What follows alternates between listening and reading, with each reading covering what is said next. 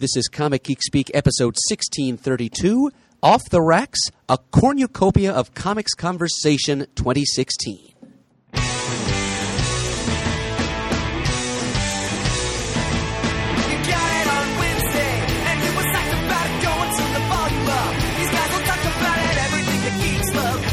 Laser beams, opinions like the seasons on everything you read in comics, movies, games, toys, artists, Comic Geek Speak, Comic Geek Speak, Comic Geek Speak, Comic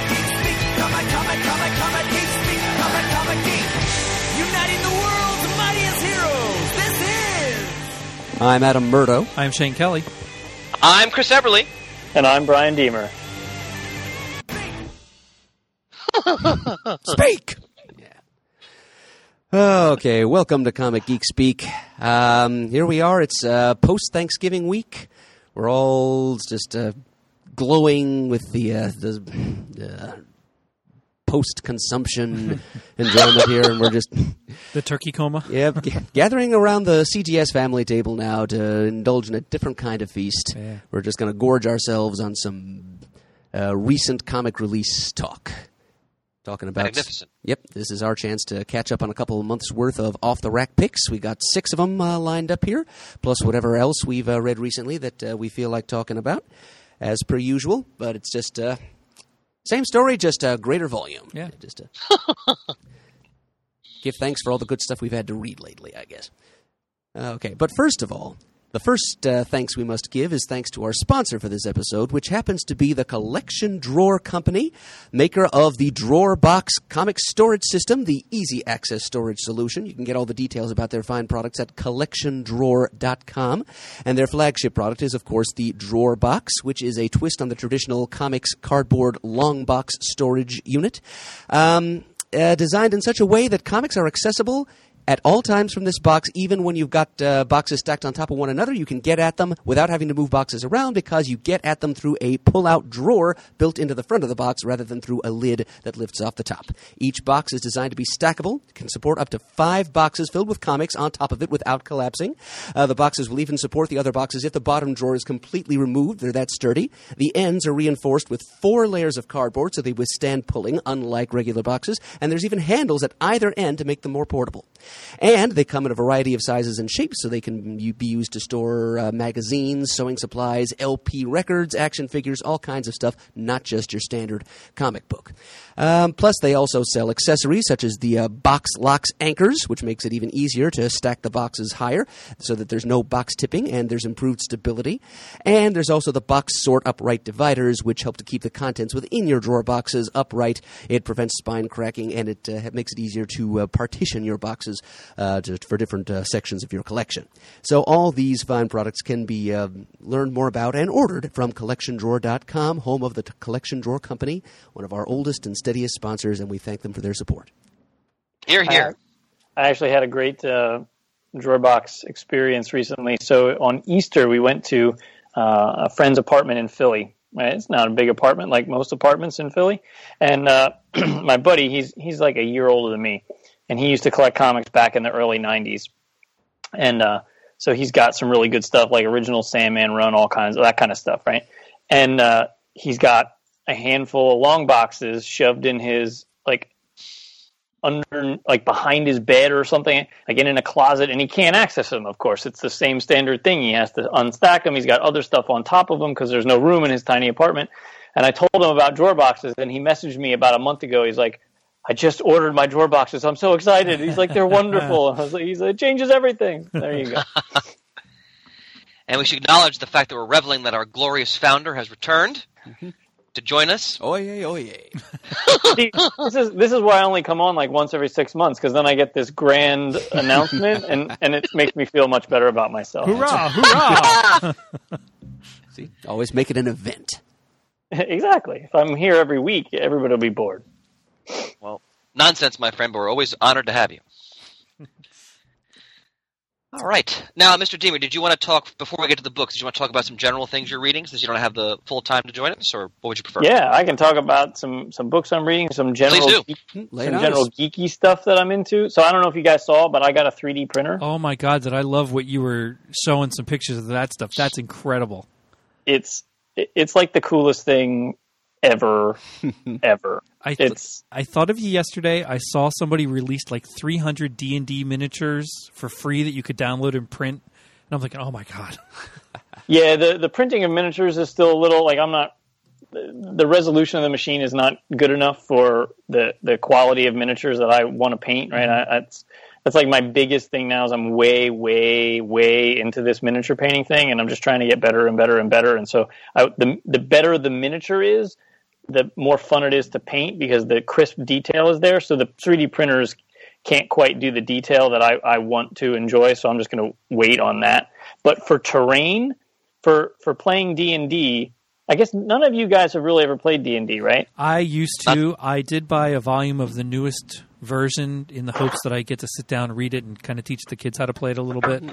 I just haven't got to do it yet. So they have this.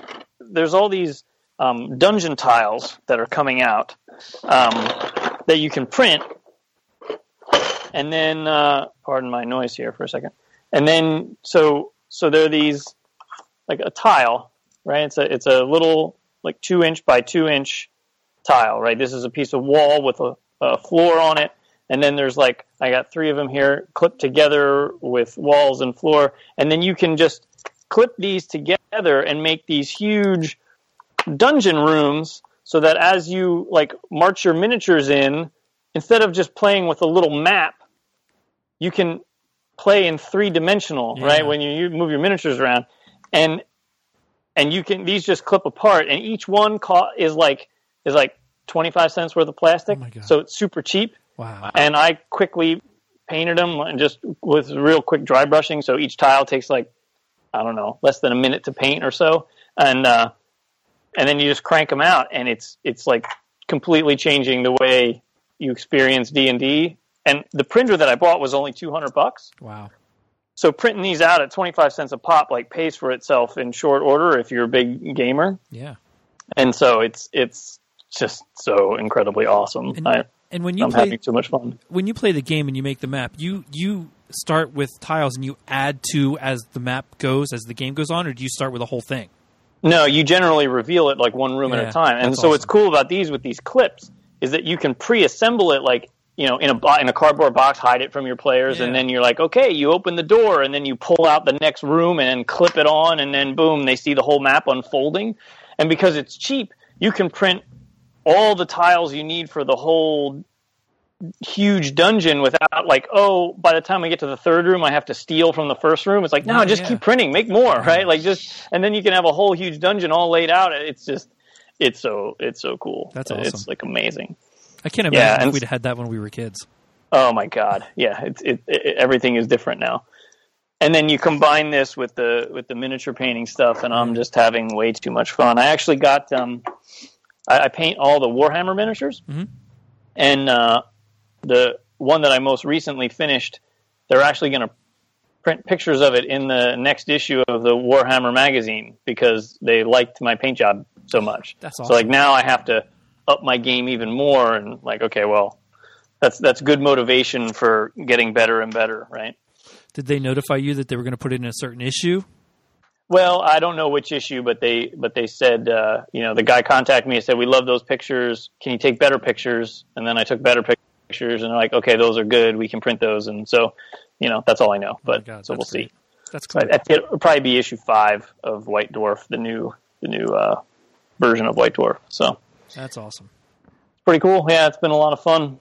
It's cool because it's art, right? Like I couldn't make comics. I couldn't write comics. I didn't, but I can paint miniatures, and I'm learning all kinds of cool physical techniques and then color theory and all kinds of neat stuff. So it's been a lot of fun. And even my friend, to be fair, you did make a comic many years ago.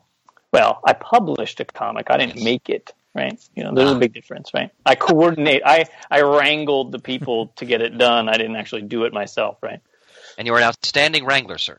Yeah. Although I did do the lettering. It was, lettering on the computer and then print it out on sticky stuff, and then I had to cut with scissors around all the balloons and then stick them to the page. Oh, God, it took forever. I'll tell you, I miss original art with that kind of stuff on it. Yeah, it is cool looking at old pages that have the word balloons on it. Oh, yes. There's a lot more flavor to the page. Yeah. Absolutely. So what am I? Oh, did everybody get their Rogue One tickets? Yes, I did. Oh, yes. I might get to see it Thursday night, and I bought my ticket for Sunday. There's a work event that somebody's sponsoring that I might get in for whatever they're doing, and I'm like, oh my god, I'll take anything. I can't wait. I was up at 5:45 on Monday, and the Thursday night tickets for the 7:00 show, they didn't have any good seats left. Yeah. And there were seats for the 9:00, but then the girls we would all be up to like almost midnight, and it's like that's too late for a school night. So we're going 4:30 in the afternoon on Friday. So that's awesome. That's not too bad. I'll just stay off of Facebook on Friday, and I'll be fine. Right? I'm off on Friday, Shane, and I was going to try and go. It's my dad's birthday, as well as stuff I have to get done around the house, and I could not figure out a good block to do it. So I bowed out and just went with my normal Sunday morning, 10 a.m., going to see it whenever I can with the kids. So I'll still have a great time. Even if I don't get to see it Thursday, I'll still be excited Sunday morning. But yeah, I'll probably stay away from the internet for Friday and Saturday. Good idea. Once again, Ryan never failed. He secured his tickets for the Thursday night showing at 7 at the R Mall, which has the in-service food and popcorn and the whole 9 yards and the comfy chairs. So I look forward to our review of the movie after we've all seen it. Yeah. Yeah, I'll probably get to a late show sometime the following week. Work is difficult right now, but I'm in no hurry. I really think this has the potential to be so great. Everything about it just looks fantastic. Yeah, it sure does. I'm super stoked. Yeah. So as far as what I'm reading, I'm still reading the Jason Aaron Thor, which is very, very good. Outstanding. Doctor Strange is still amazing. I started reading. I tried the first issue of Reborn, the Mark Millar Image book. I haven't read it yet. Was it good? I haven't read it yet. Yeah, I liked it. And I also read the first issue of Something to Eternity or Something of Eternity. Like what? It's another. So the Rick Remender series? Yes. Yeah. What's it called? 7 to Eternity. 7 to Eternity. Yeah. That first issue was pretty good. I have the second issue sitting there waiting for me, so I'm going to dig into that soon. What else did I read? First issue of Champions was good. Oh, good. Mark I haven't Waid read that yet. Doing great stuff. I'm looking forward to that. And of course the all new Avengers, all different Avengers by Mark Waid, which is mostly the champion, half the Champions people doing it. That's a great book, which is why I was looking forward to Champions, and so really, really enjoyed that. I'm reading the Teenage Mutant Ninja Turtles that Dave Wachter drew. Right. Oh. And I haven't read TMNT for 20 years or whatever, but it's great. It's fun, and his artwork is beautiful, of course. So that's kind of cool. What else? I'm reading. Have you read The Vision, my friend? No, I still haven't read it yet. Okay. I have the first 6 issues read. I have the others to do yet. Fabulous. I'm blown away. Oh yes. Yeah, I'm still enjoying Daredevil. That's still cool. What else? I'm reading quite a bit of stuff. I read the first issue of Teen Titans. That was pretty good. Of Teen Titans or Titans? Teen Titans. Okay, all right. With Damien and crew. Clara read it, and she said she loved it, so that's cool. Excellent. The Spider-Man book, just the no adjective Spider-Man, is very good. That's the Bendis book with Miles Morales and stuff. I quite enjoy that. I don't know. I'm reading a bunch of stuff, and all the Marvel stuff that I'm reading is very good. Did you delve into any of the Star Wars stuff from Marvel? Yeah, Star Wars is awesome. Oh yes, they can do no wrong with that. The Darth Vader series was actually pretty good. Yeah, I love that series. Oh. The Poe Dameron book so far is good. A lot of fun. Yep. Like I love that they finally, there were so many years that other than the occasional, miniseries or few issue run by some creative team, all the Star Wars comics were always sort of like B quality. It just wasn't anything to really be super excited about. But now it's like, now they're finally treating it with the respect that I feel it deserves and getting A-list creators doing A-list work on a serious property that we all know and love. And it's wonderful. Like, why did it take so long to get many consistently good Star Wars books. And I think Dark Horse Shane. did a lot of good things, but the best that they ever did, I thought, was that last Star Wars series just before they lost the license. Oh, by Brian Wood. It was amazing. Brian Wood. That was fabulous. And I was really hesitant and skeptical about what Marvel would do with it, but I have been just blown away with everything they've done for that property. Been very And to happy. be fair I'm sorry, Shane, go ahead. No, you're fine. Go. To be fair to Dark Horse, and I know what Brian's talking about, because they did so many different series with that property, and as always the case when you have that much output, a lot of it's going to be mediocre or forgettable. But there were series, I recall Empires especially, and the Brian Wood series you mentioned, some of the various miniseries that were outstanding, as good as I think anything Marvel's done. But again, there was so much there that you really had to kind of pick and choose and find your way between what was coming out. And Brian makes a good point. They had some excellent creators, but a lot of them, were just kind of B-list type creators. So here with Marvel, because it's so laser beam focused, no pun intended. I mean, I agree with you, Brian. You're getting top flight creators who clearly are having a ball. I mean, these are clearly all creators who are major fans of the property, and they're just having so much fun. Like the Han Solo miniseries is a hoot and a half. That's a really good time. And they just understand the characters so well, and they capture their voices. The Aaron Star Wars book is amazing. I can't emphasize enough his vision on that and how consistent it is, and how he just captured like the Han and Leia interactions in that are tremendous. Yeah. He really has it down beautifully. And in the main Star Wars book, I love the times past-esque Obi-Wan stories that come out every now and then. The first Please one make happened, that a movie, for Pete's sake. Come on. The first issue that came out of that, and I'm reading through it, I'm thinking, oh my God, this is as good as Starman's time past stories that would happen. It just floored me. Yeah, I couldn't agree more. I'm reading the Star Wars novel, the second.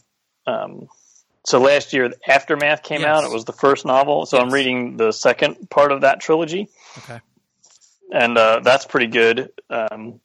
Actually, it's much better, I think, than Aftermath was. I can't remember what it's called. I don't know if you remember, Shane. But I don't remember what it's called, but I was hesitant to pick that second one up because I was not as impressed with the first one. Yeah, the second one is much better. Okay. And then I also started just today listening to the audiobook of Catalyst, which is the Rogue One story. Mm-hmm. So I read some things that are like, there's a lot of cool stuff in this because it's like the precursor to Rogue One. They're like, you want to read this before you see the movie because you'll pick up all kinds of little things that'll be in the movie that you would otherwise not realize. So I'm, racing through the audiobook trying to, beat the clock on the release of the movie. I might have to look at that for the audiobook. I put it on not like I have a Christmas list, but I did put it on as something if the kids are currently want to get something, get me that book, because that one I read the dust jacket on it and it sounded really interesting. But I know I won't get it done before the movie, but maybe the audiobook I can delve through. The only problem is these Star Wars books, they can't just do an audiobook. They're finally doing unabridged. For years they did abridged versions, and like all the new Jedi Order, like each book would be like 4 hours long. It's like, well, that's ridiculous. But so they're finally doing unabridged, but they insist on putting like sound effects and music and stuff, and then you can't focus on what the person's reading because you're listening to TIE fighters or lightsabers or whatever, and you're like, audiobooks are very simple. A guy talks into a microphone for 11 hours, and then he's done. Stop with, you don't have to do any post-production nonsense with editing in sounds. It just makes it hard to listen to. It's so maddening. For me, it depends on what the book is about. I prefer it if I don't like sound effects and all that stuff if it's just one person reading the book. If it is a full audio cast of characters, then I prefer to have the post-production kind of stuff in there. But again, it depends on the story. If it's something that I am interested in and really want in a certain way, I'm okay with that. But I agree with you. If it's just one guy reading and all I want to do is get through the book, I don't want the rest of that stuff. Yeah, it's very distracting. Yeah. Should we move on to Doom Patrol, my friend? Sure. Okay, first question. Did anybody peel off the sticker? I did not. I didn't dare. No, I didn't do it either. I didn't even realize it. I tried, but it like didn't want to. I thought maybe if it would come up real easily, I would sort of peek. But it's like I was trying to grip it, and it was like wrecking it, so I'm like, forget it. And the girls were like, you gotta peel it, It's not like I keep my books in pristine condition anymore. I mean, I do keep them nice, and I still bag and board, but I'm not as careful as I once was with every single issue. So I wasn't opposed to it, but yeah, it wasn't the easiest thing to start, and I just gave up without wrecking the book or ripping it. Plus, I don't like, my pet peeve, first of all, I don't like white covers at all. And this being such a huge white cover just drives me insane. All right, do we have a solicitation to read, or we just want to plunge into our rating? Or Oh my! I'm sorry, Chris. I did not even think about that. Yeah, well, actually, I think I probably recycled my previews from that month a long time ago, so I wouldn't have been able to.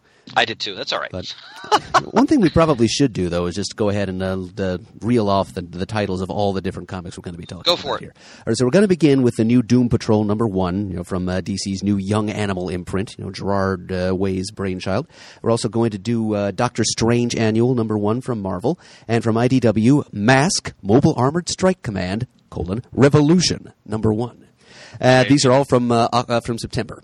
And then from the month of October, we've got 3 more from DC, Batman Beyond #1, from Marvel, Jessica Jones #1, and from Image, Moonshine #1. So those are the big 6 for this episode. All right, let's give our initial ratings, then we'll go do commentary. Murray, why don't you start? Okay, I give it kind of a low buy. I give it a borrow. This is tough for me. Very, very, very low borrow. Wow, low borrow. Yep. I sort of have two. For me personally, it's maybe a borrow, but I think that it's definitely a buy for a lot of people. A lot of people enjoy the more obtuse titles and the things where you have to poke around and think about a little bit, where I like all my entertainment straight up on the surface. I don't want to think about it in any way, shape, or form. So while I'm slightly intrigued by what happened in this issue, I actually, I had ordered the first 3 issues because with DCBS you're so many, but I put my order in today for the next month, and it was issue 4. Nah, I didn't order it because I'm like, really, do I really care that much? I'm going to save my $2.59 or whatever, right? I think if someone had given me a trade of the first 6 issues or whatever, I probably would have read it all through in one sitting because I was kind of fascinated by it. But to try to remember what in the hell went on a month at a time, I already forget what happened. And I'm sitting here paging through the issue going, did I even read that? Holy crap, what is that about? I couldn't tell you the first thing that happened in this issue. None of it stuck with me at all, other than the souvlaki cover or whatever it is, right? All right, Murd, what's your general opinion? Okay, well, I think I'm probably one of those who does enjoy the more the abstruseness of strange comics. So I like formless weirdness, and certainly there's some of that going on in this first issue. It's Doom Patrol. The title's become synonymous with superhero surrealism, so you kind of expect some of that. And Brian, I'm not at all surprised, and this is not just because of your infamously bad memory for things that you've read, but I'm not surprised you couldn't remember this, because most people couldn't remember it, because there's really not much here for the average mind or memory to latch onto. It's just, it goes in so many different strange little directions, and that there's really not a whole lot of coherent or substantive plot. But it's fairly artful, deliberate weirdness, and I can sort of appreciate that. But yeah, the story, such as it is a little bit on the thin side. And I think you'll probably be wise, Brian, to wait for the trade on this. I'm actually kind of wishing that I had done the same thing myself, because I'm a little frustrated at how little we get in this first issue to grab onto. And I think a nice big chunk of all this strangeness would we get a bigger piece of whatever bizarre little mosaic Gerard Way is putting together for us.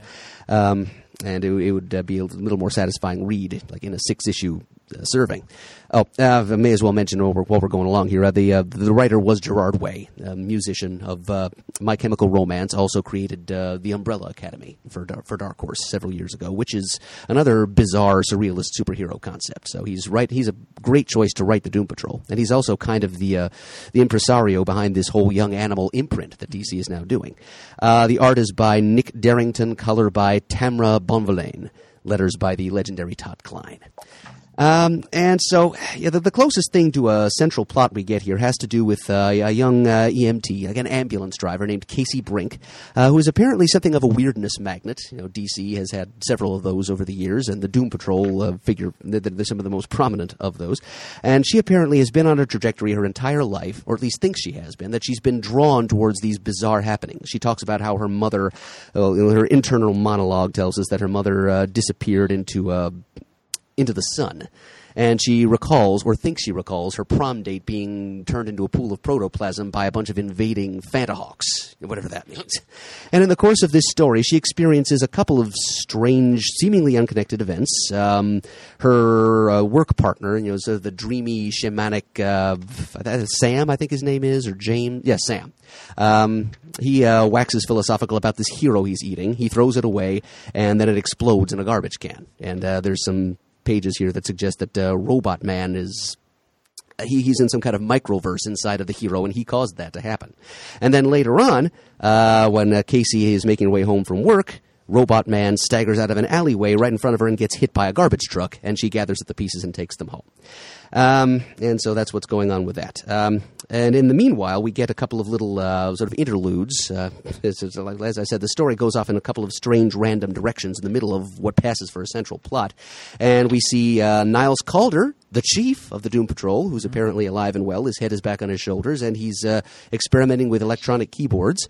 And a couple of little teases that the character that is probably a favorite of Gerard Way's, I'd have to think, Danny the Street, is going to be coming back in some way, shape, or form. We see a group of alien business executives having a meeting in a hotel on Earth to build a new fast food chain around Danny.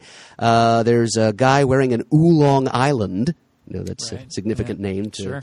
It's been a part of Doom Patrol's recent history, and it was figured big into the 52 Maxi series, who's trying to put Danny together brick by brick, but no, it doesn't seem that he has the right bricks. And at the very end, we have one of Danny's bricks with "I'm sorry" carved into it, lying next to the dead body of a heroic-looking figure on an alien world someplace.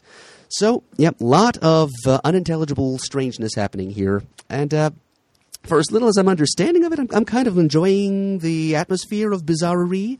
The one thing I didn't like, the one thing that was kind of a shark jump moment for me, is the scene near the end at Casey's apartment. When she comes home, her roommate is being a dick to her, and then suddenly the door opens and there's this young tap-dancing lady in a sparkly tailcoat and a domino mask who causes the roommate to explode and then moves in with Casey. Yeah, that was a little weird. Yeah, it was. I mean, she's supposed to be a dedicated saver of lives here. As scatterbrained as well as mentally imbalanced as she might possibly be, I just don't. I have a hard time thinking she'd be okay with this random stranger who just murdered her roommate, just stepping in and taking over his room and helping her feed nutrients to the robot skull that she found on the street earlier. Plus, on top of all that, I kind of do feel that the roommate had a bit of a point in that perky, quirky, adorkable personality. I think there are a few too many perky, quirky ingenue types in comics these days. So I kind of share his irritation, and I'm a little upset that he gets blown up for expressing said irritation. Yeah.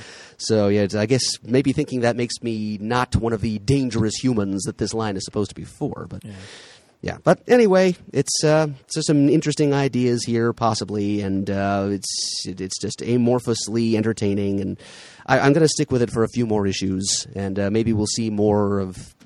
I mean, Gerard Way has assured us here and there and everywhere.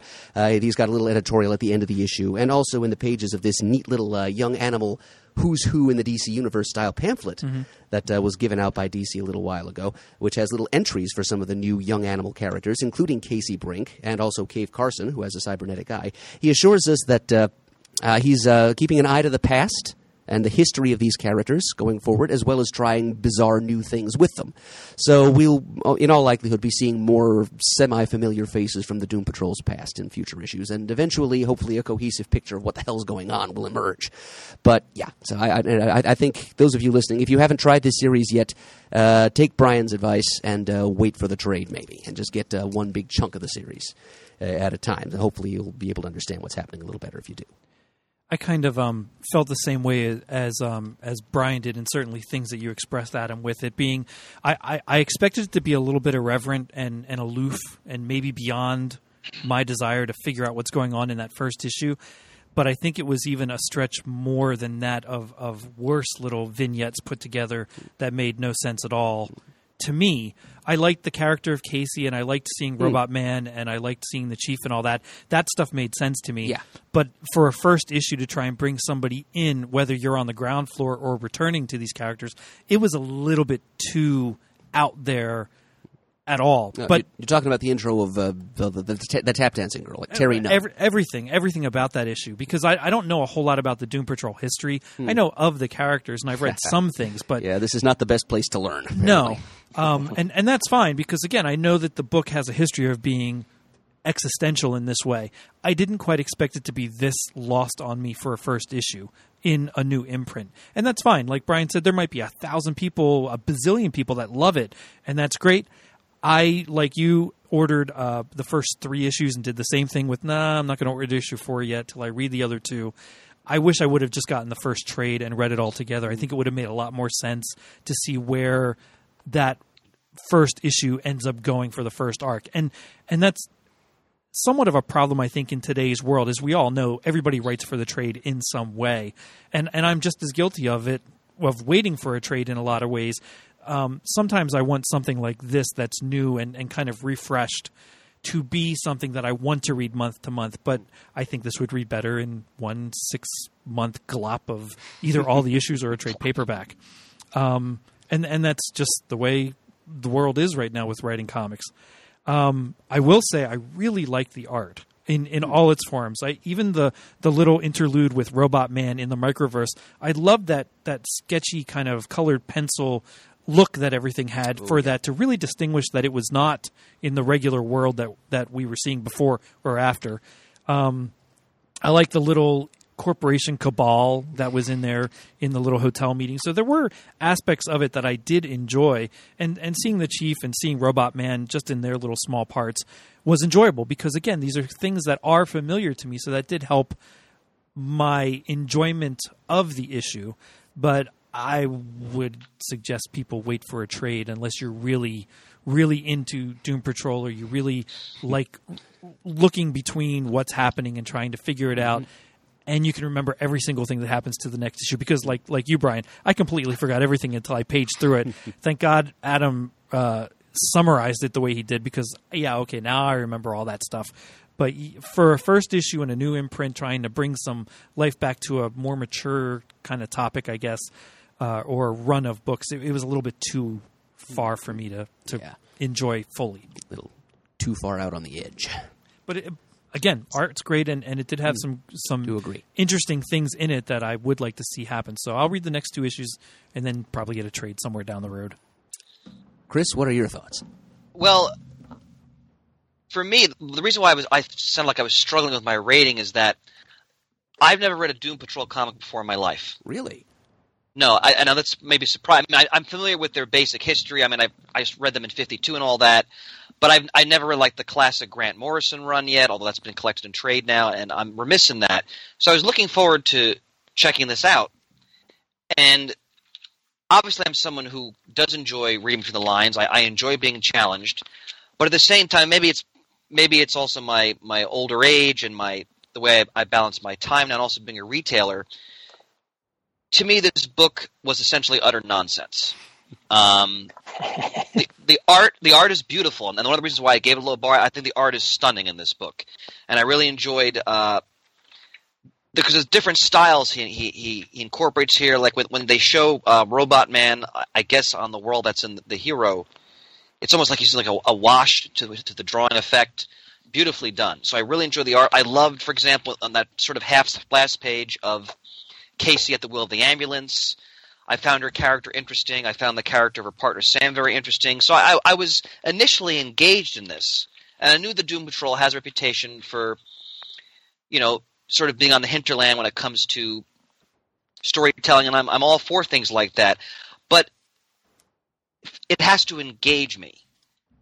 And as I go through this book, I started asking myself, okay, why am I still reading this? Because I felt like I was reading sort of that stereotypical, forgettable type of Vertigo book from the 90s that there's like a gazillion of them in my 50-cent bins now that are pretentious and self-indulgent, and ultimately, after a few years, nobody's ever going to read them ever again. Except Gerard now, Way, I'm not saying that's – I'm sorry, Murr, go ahead. Except Gerard Way, apparently. Well, and again, to echo your sentiments, I'll probably read the trade because I'm interested in these characters, and I'm interested to see where this is going, but – and I'll sound crotchety. My time is very, very limited. So when I'm reading comics, if it doesn't engage me immediately, I'm not going to read it again. When it comes to titles, and there's so many good comics out today. I mean, frankly, I think we're kind of in a golden age for just the quality of books that are being produced, especially independent titles. And to me, this felt like it was being obtuse for the sake of being obtuse, and maybe I'm just a curmudgeon. That just doesn't interest me anymore. When I was 20, I was like, oh, wow, that's, but just tell a good story.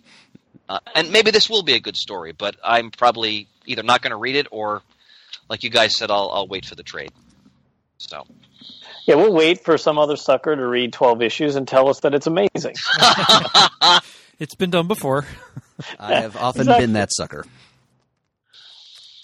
All right, what's next, Chris, gentlemen? I remember I'm sorry, all those like 4 to 6 issue Vertigo series in the 90s.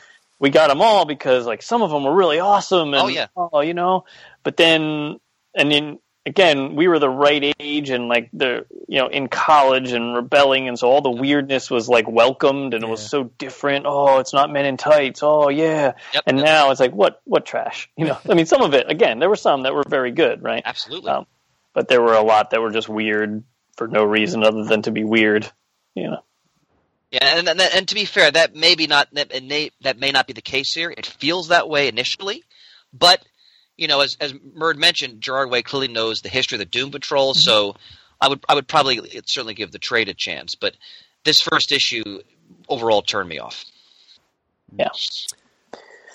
All right, gentlemen, I'm going to bow out. I haven't had a chance to read some of these other ones yet, so thanks for letting me join you for a few minutes. Oh, glad to have you. Of course, you. brother. Good Thank you. Thanks for coming on. Absolutely, and enjoy the rest of the show.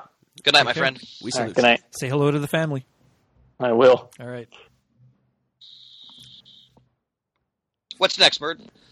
All right. Well, which direction do we want to go in? Do we want to do Doctor Strange, or are we going to do M.A.S.K? Those are the other two from September. Let's do M.A.S.K. Let's do M.A.S.K. for Shaney Poo. All right. All right. We'll. Okay. So this is M.A.S.K. Mobile Armored Strike Command Revolution #1. Okay. The creative team here is Brandon Easton, the writer, artist Tony Vargas, colors Jordi Esquin. Okay. Shane, you start us off this time.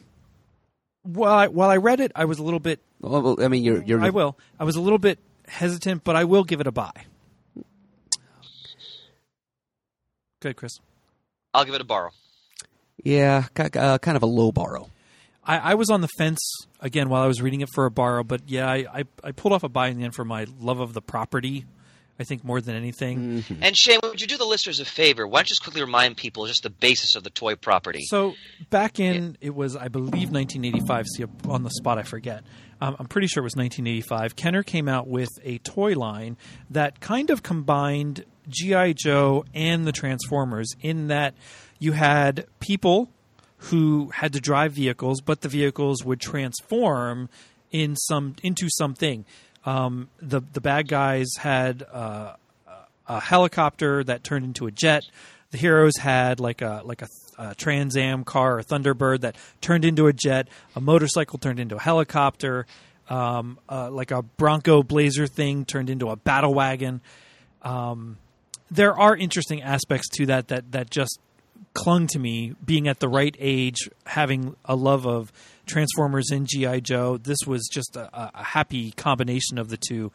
Something that to combat, for Kenner to combat against what Hasbro was doing. Now, of course, it doesn't matter now because Hasbro owns what used to be Kenner, so it's all under Hasbro anyway now. But back then, it was different. Kenner was still its own property. Star Wars was still going strong, and this was something new that came out, again, to kind of battle what Hasbro was doing with Transformers and G.I. Joe. It was a cartoon that lasted over here, I think, quote, 2 seasons. The first season had like 70 episodes. The second season had like 20 or 30. The second season got into a whole racing theme. The toys followed suit with a couple series of regular ones, and then came out with a racing themed one to model the cartoon. Then they went to a third series of stuff with what they called split seconds, where they had a hologram of a character that would, quote, drive part of a vehicle as it would split off to kind of fool whatever adversary you had to chase the wrong guy so you could get them in the end, kind of stuff. But I know over in England, and I just learned this in the last couple of years, because one thing I never did, as much as I watched the cartoon, had the toys, I never followed up in adulthood with like a fan club about it or a love of it. I loved it. I had what I had, and that was it. I never knew many other people that even knew what M.A.S.K was, let alone having discussions on the internet or anything like what you would have today about it. But over there in England, they had a huge run of comic books and storybooks and annuals, yearbooks, all kinds of stuff. I wish I would have been over there or knew somebody at the time when all that stuff was being produced that I could have gotten a hold of more of that. I've had some listeners be very kind to me and send me quite a few things, maybe half a dozen or so, and I treasure them because it was a whole new avenue of M.A.S.K stuff that I didn't even know existed. So that was thrilling for me. Back in the day, DC also had a 4-issue miniseries and then a regular series, but the regular series only lasted 9 issues, and that was it for the comics over here. But again, England had so much more in the way of comic book related material for M.A.S.K. That is interesting to know. Yeah, it was fascinating, and I actually had all the comics once upon a time. Got rid of them years ago. Before even knowing this comic came out, I had found the one copy of one issue I still had, and I got a bug up my butt and found all the other ones in various places, and now have all the DC stuff, the 4 issues, the 9 issues. So I have all that again, and I wanted to read it before this issue came out, but I never got to it, of course. But I was thrilled to get them all back into the house and then have this announced. So I'm like, oh, okay, that was just happy timing on my part. To get those other DC issues in time for this new Image stuff. They're not related at all. Don't get me wrong. It's a completely different story. There's a whole new origin to this M.A.S.K being produced by IDW. It's going to be under the umbrella of the Hasbro properties that they all have. They're kind of all being interconnected. This Revolution is a miniseries that's going on, introducing some of these new properties and taking some of the ones that they had already started and which are still Hasbro properties, and bringing them under the fold. So you have things like ROM and Transformers, Action Man, M.A.S.K. I think I'm forgetting one or two, but they're all kind of tied together in their own little universe. Yeah, Micronauts is in there. Micronauts, thank you. That's all tied into this Hasbro universe that IDW is producing, and a lot of these properties, while they're in the Revolution miniseries, also had a Revolution issue dedicated to them, and then the regular M.A.S.K issues start after this with another number 1 and so on and so forth. So, outstanding primer. Thank you, my friend. It was quite exciting. They took some liberties here and changed a little bit of directions with some ethnicities of characters, and that's fine. It really doesn't matter to me. I just want a good story, and I felt in this first issue I got a good story. It was a good origin story. It gave you a background of Miles Mayhem, who in the cartoons and the old comics was the enemy, the bad guy. He was the leader of Venom, which is the vicious, evil network of Mayhem. Matt Tracker was the leader of M.A.S.K, which was the Mobile Armored Strike Command. And each of them also, something that was unique that G.I. Joe and Transformers didn't have, each character has a mask or a helmet that they put on, and each helmet is powered by energy from a meteor, in the cartoon's case, energy from a meteor that bestows individual different powers into each mask. One of the masks was Bruce Sato's, was a lifter mask, which he could shoot something and it would float in the air. Matt Tracker's was a blaster, I think, that he could just whack people with like a laser beam. Some of that stuff I'm getting a little bit fuzzier on as age creeps up on me.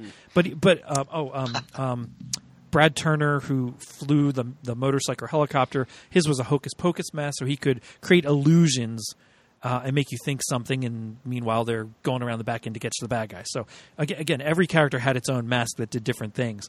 Every vehicle did different things. Some went on land, some split into two vehicles, some just turned into more of like a battle wagon, like a Cliff Jumper did.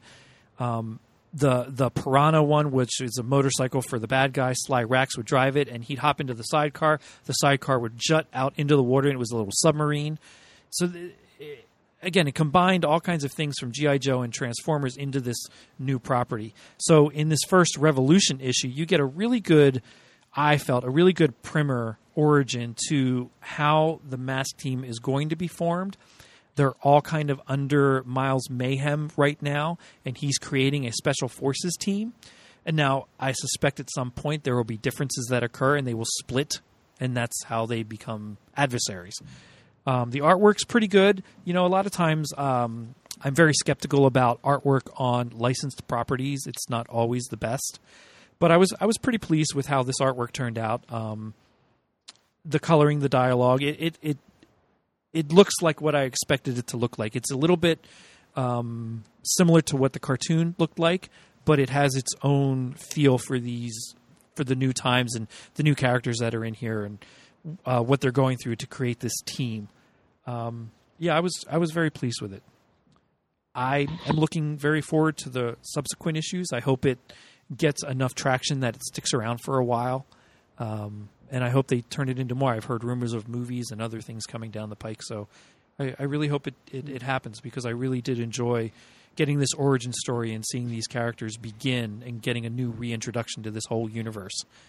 Even aside of the whole Hasbro stuff, just the M.A.S.K itself, the M.A.S.K property was thrilling for me to see come to life again. Yeah. If they really are making a movie, Shane, then the comic survival is assured. Yeah, oh gosh, I hope so.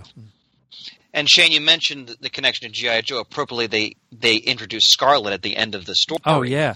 Well, and something a couple years ago when they had an anniversary line of G.I. Joe toys that were carded on classic packaging from the 80s, they had a Matt Tracker figure just kind of as a one-off, not a joke, I don't want to say joke, but just as an homage to something that would be fun and would make sense to be inside of a G.I. Joe line, because you could have a special forces unit with a specialty group inside there. So they had one Matt Tracker figure come out, and I actually have two copies of it. It was one of the last things I bought duplicates of, because it was not the easiest thing to find when I was looking for it. So when I saw two, I grabbed them. One's open and one's packaged. It's, again, one of the last things I ever did like that.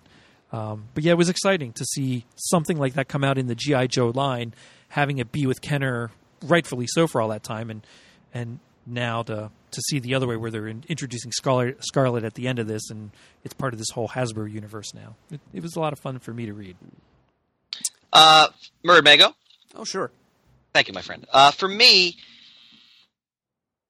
I didn't know what to expect here, because I'm beyond Shane's always helpful proselytizing over the years. I know nothing about M.A.S.K. I didn't play with them when they came out. I remember them being out, but that was about it. So I kind of went in this as a blank slate, just beyond Shane's always helpful background information. And while this didn't, bowl me over, I thought it was a very solid opening story. What I liked about it was there's an edge to it, in the sense that there's a darkness there. It's not just a dopey, like typical licensed toy property comic, in that there's a sense of menace in the way Mayhem is forming this team. I mean, 2 people die before the issue's even over, and you're not sure if that was actually orchestrated by Mayhem on purpose, or was it some kind of malfunction. I like how Tracker is portrayed not out of the gate as some, all-American, super confident, super soldier. He's got doubts, he has anxieties, he's unsure of his role as a potential leader. Well, and so if I may interrupt you, his character, above anybody else, his was the greatest departure we've seen so far in just this issue and the little spot that they had in the Revolution mini. his character is the biggest departure, because when we're introduced to him in the cartoon, in the comic book, he is wealthy. He is the backbone of the whole M.A.S.K organization. He's got a son. It's all figured out. He's already in his 30s and is established. And this is a completely different character, just with the same name. Yeah, much younger character. Much younger character, like Chris said, very unsure of himself. So, it's interesting to see him on this ground level introduction. Mert, how about you? Well, I guess I'm somewhere between the two of you in terms of my familiarity with the property. And thank you, Shane, for that very entertaining side trip into the world of toys. I think we all had a lot to learn about the Mobile Armored Strike Command. And as much as I know, there are people that know so much more. It's daunting. Well, I'll be daunted right along with you then, because you were right. By the way, it was 1985 when M.A.S.K was introduced. I was 6, and I can just barely remember watching the cartoon. I think I only saw a few episodes, but I definitely had a couple of the toys, and yay, vehicles that turn into other stuff, yay! So I see what you mean about G.I. Joe meets Transformers there. And I was 13. I can still remember the Kmart that I bought it at, because I lived in Pottstown and Boyertown area. That's where I grew up. But we had friends. My parents had friends up here in the Reading area, and the Kmart that was on 422 in Exeter, across the street from the Boscovs.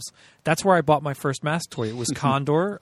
We took it we stopped at the friend's house, and I'm sitting there playing with it. That's just something I distinctly remember doing. You were old enough to buy your own toys. Oh yeah. Time. I mean, again, I was 13, so I'm kind of on the cusp of not playing with toys, I guess. But boy, did I get full on into this.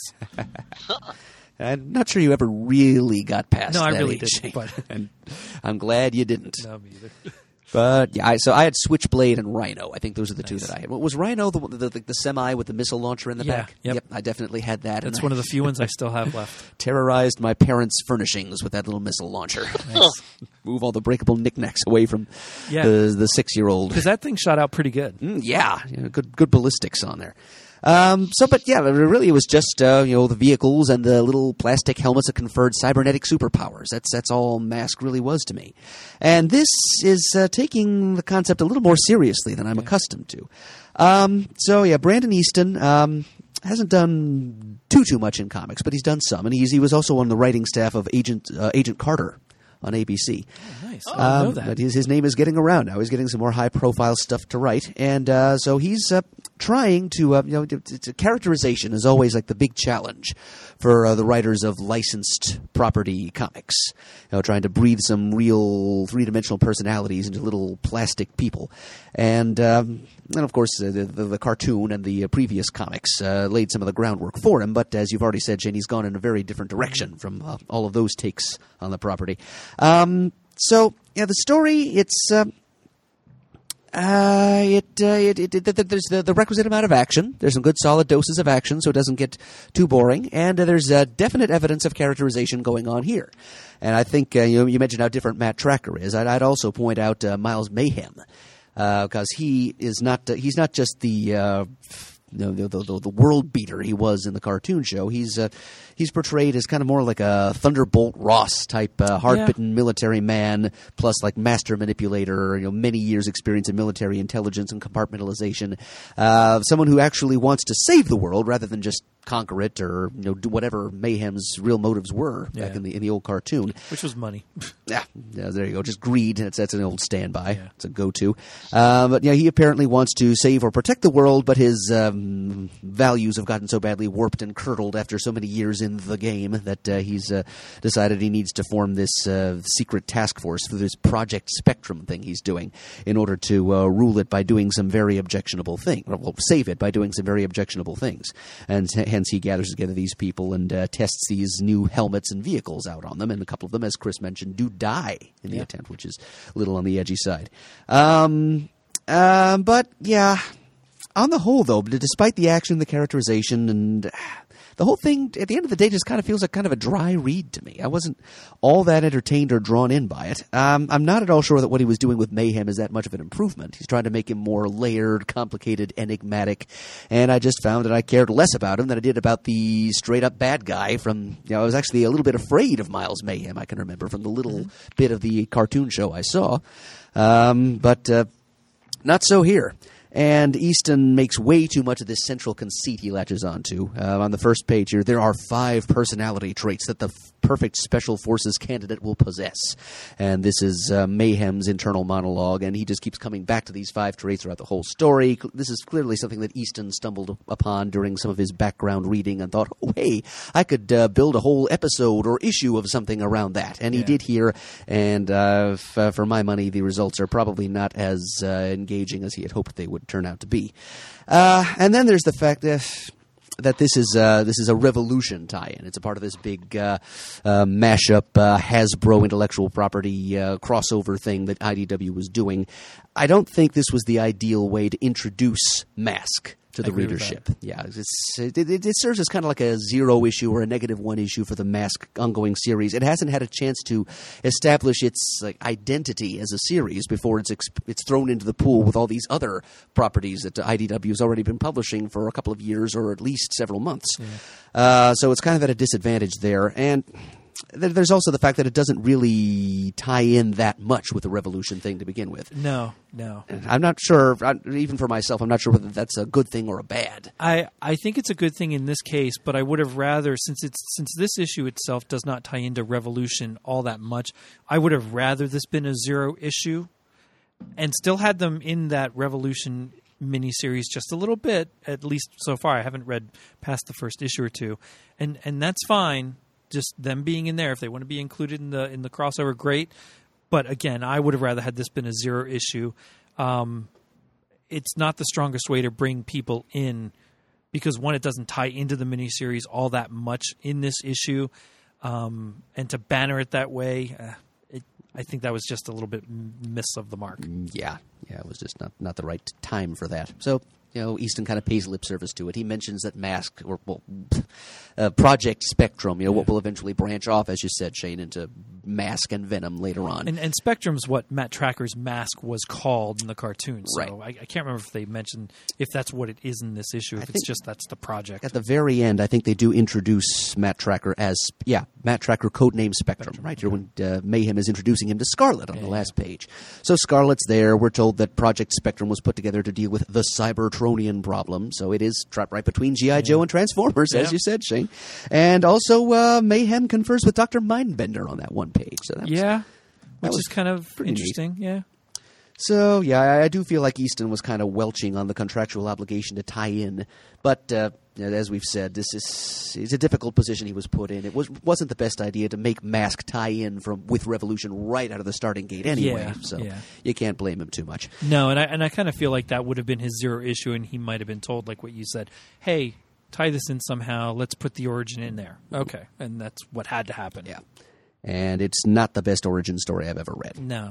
But I have pre-ordered the first issue of the actual M.A.S.K. ongoing series, which is going to jump us, I assume, back to the present. This whole thing is taking place in the past. Yeah. And so we can see the divide between M.A.S.K. and Venom, and things get back on track. And, as I said at the outset, my recollection of M.A.S.K. The key to my nostalgia for the property is the cool transforming vehicles and the superpower helmets. And since we had so much of this groundwork being laid and the characterization and Mayhem scheming, and we didn't get very much of that. Yeah. So that I think is one of the reasons why this left me cold. So unless you're a hardcore M.A.S.K. person, like a big M.A.S.K. fan, one of those people that would even intimidate Shane with your knowledge, I would recommend just not bothering to buy this issue and picking up with M.A.S.K. #1. So I give it a low borrow for me. Right. God, I love that. Where to next, brothers? Well, that leads us to Doctor Strange Annual #1. All right. Would you like to lead us off, Chris? Yes, I will give this a very strong buy row. It's just your average borrow for me. I would give it a buy because I'm getting the Doctor Strange as a series anyway, even though I'm way far behind it, but I will give this issue a borrow. I actually got a little frustrated reading it halfway through because I was completely confused because I had not read anything in the last 6 months or a year, so I was really lost. That's my fault. I don't think that would happen to anybody who's read the series regularly. All right, so, and Shane, I'm going to piggyback on your comments in just a moment because I think they're very apt for this discussion. This is written by Catherine Immonen, art by Leonardo Romero, which I thought was fantastic. Color by the great Jordi Belair. Letters VC's Corey Pettit, cover by W. Scott Forbes. I'm delighted to say I got a variant cover by the great Ron Lim. Ooh, And nice. and I haven't seen Ron Lim and Chris Sotomayor actually working together, and I haven't seen Ron Lim's art in a while. It was a treat to see that. It's a I don't know if you can see in my image here. It's Oh yeah. Doctor Strange fighting some of the mindless ones from the Dark Dimension. Ron Lim, Nice. Sotomayor art. So that was a treat. All right, the reason why I get this a buy row is to piggyback on Shane's comments. I thought this was an excellent annual. When I think of a comic book annual, I'm not looking for the big crossover events that annuals usually sacrificed on the altar of that type of event. I'm looking for something that fleshes out or adds an interesting dimension to a particular character and that character's world. And I thought that annual achieved this very well.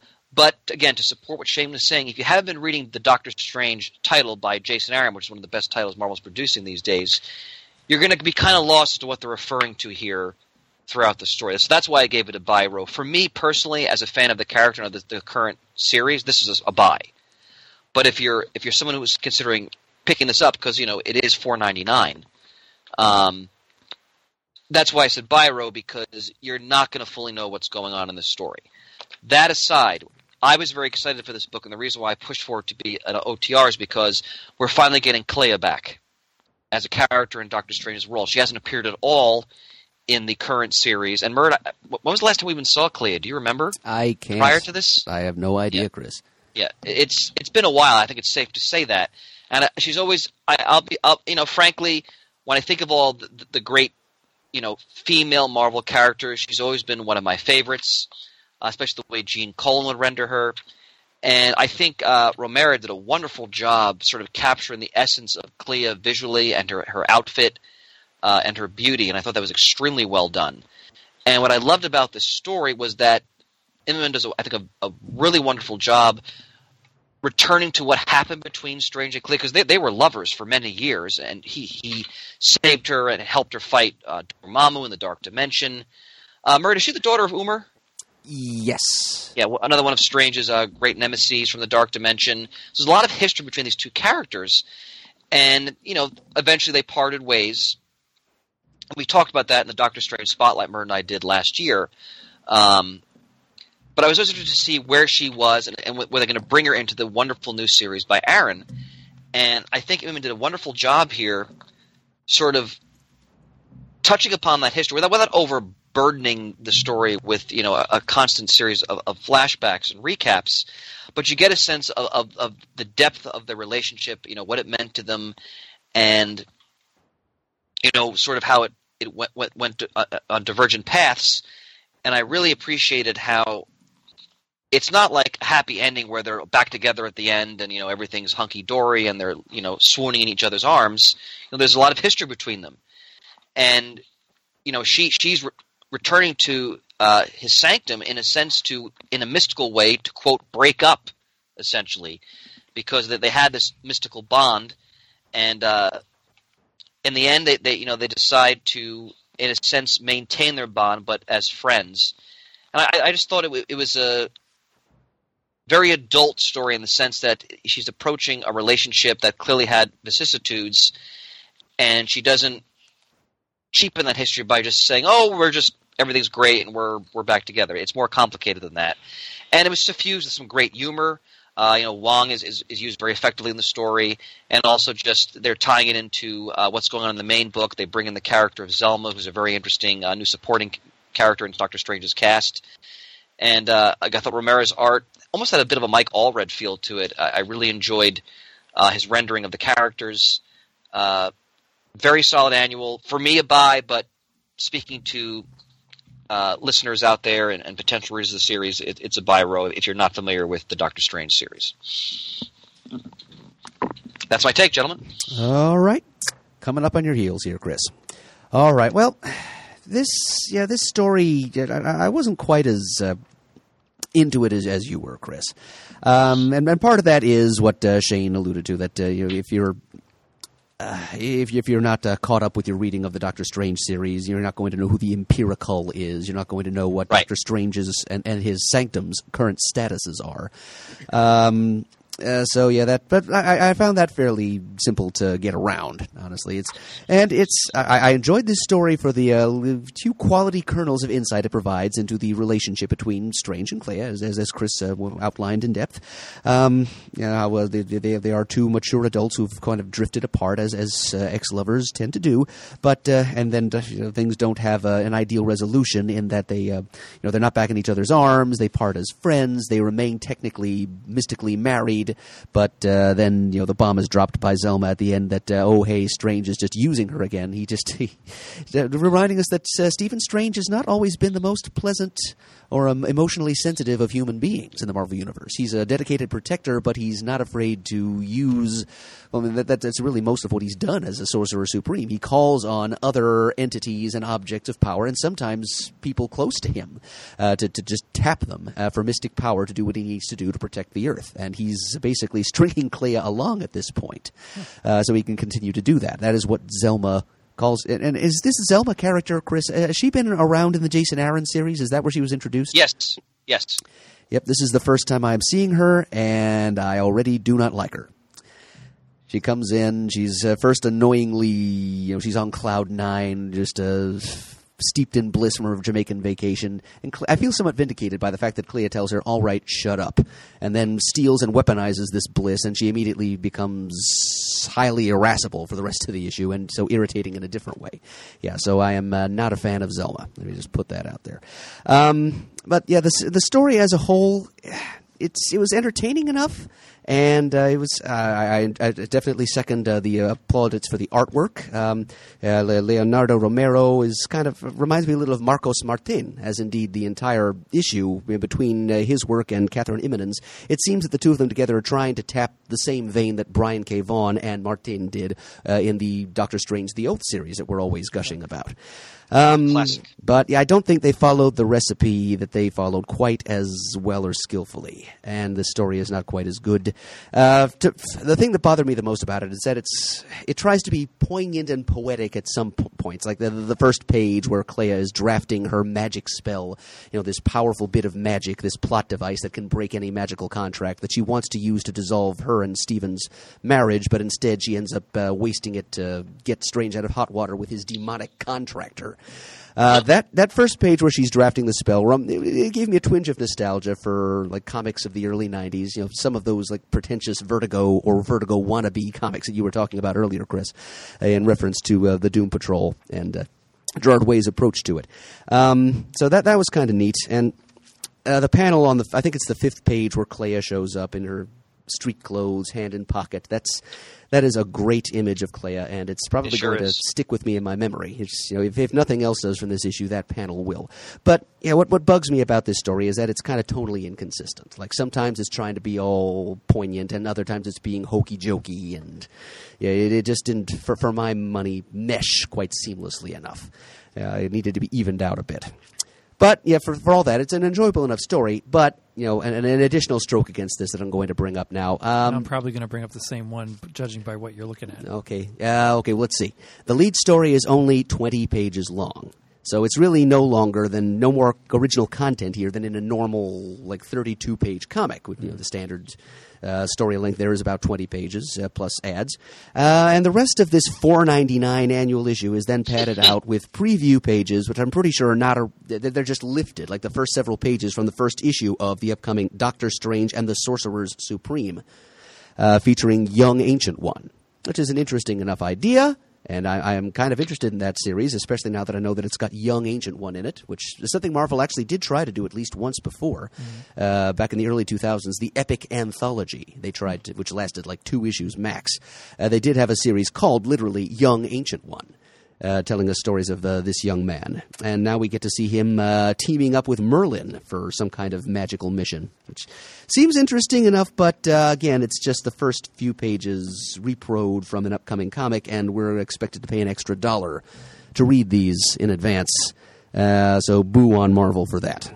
So, yeah.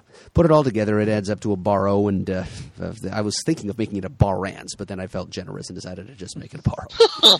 Well, and part of why I stopped partway through was I didn't know much of anything about Clea at all. So I have to do a little bit of research on here. What you both have said has helped a little bit because, again, I had no knowledge of her before this. My reading of Doctor Strange has been extremely limited. And again, that's my own fault. It's not something I was interested in. And not because of the movie. I was interested in this book before the movie coming out. The issues that I've read of the regular series I love.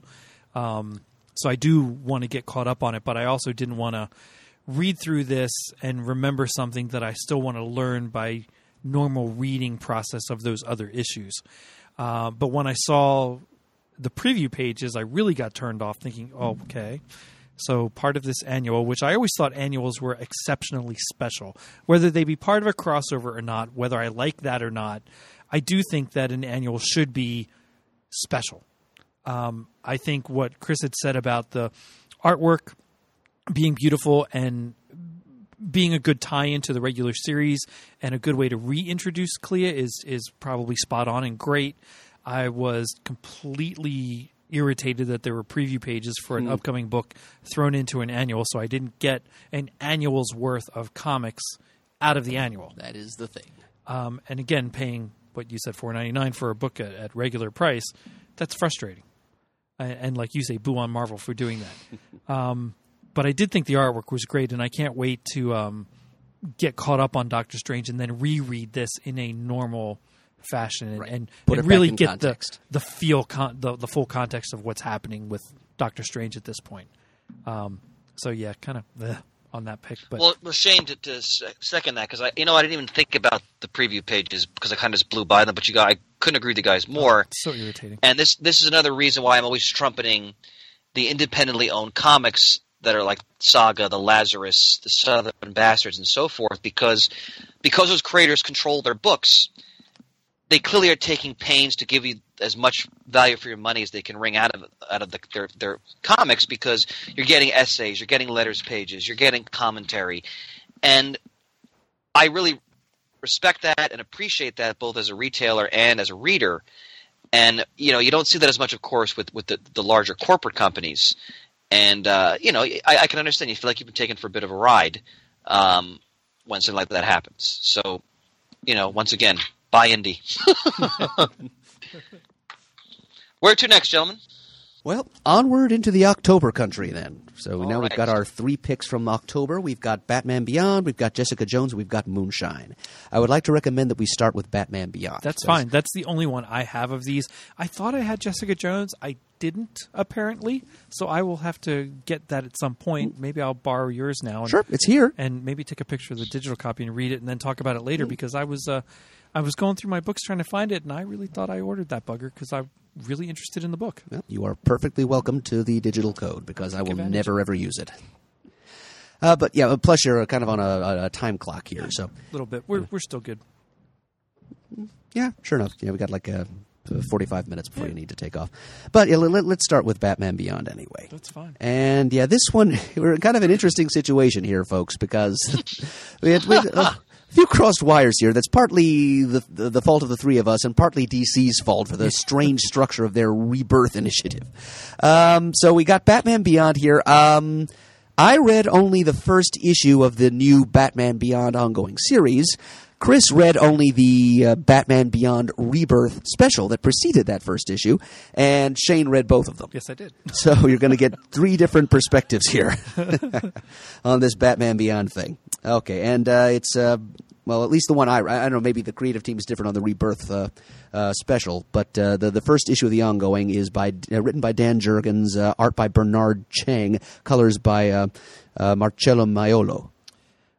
The Rebirth issue is Dan Jurgens writing, Ryan Sook artist and cover, Jerry Lawson pages 1 through 15 and 20, and Tony Avina, Avina, 16 through 19 are the colorists, and then Travis Lanham did the letters. So yeah, a little bit. Wow, you got Ryan Sook artwork in there, yeah, huh? Yeah. Oh. You can take a look at it if you want. I feel cheated. Thank you, Shane.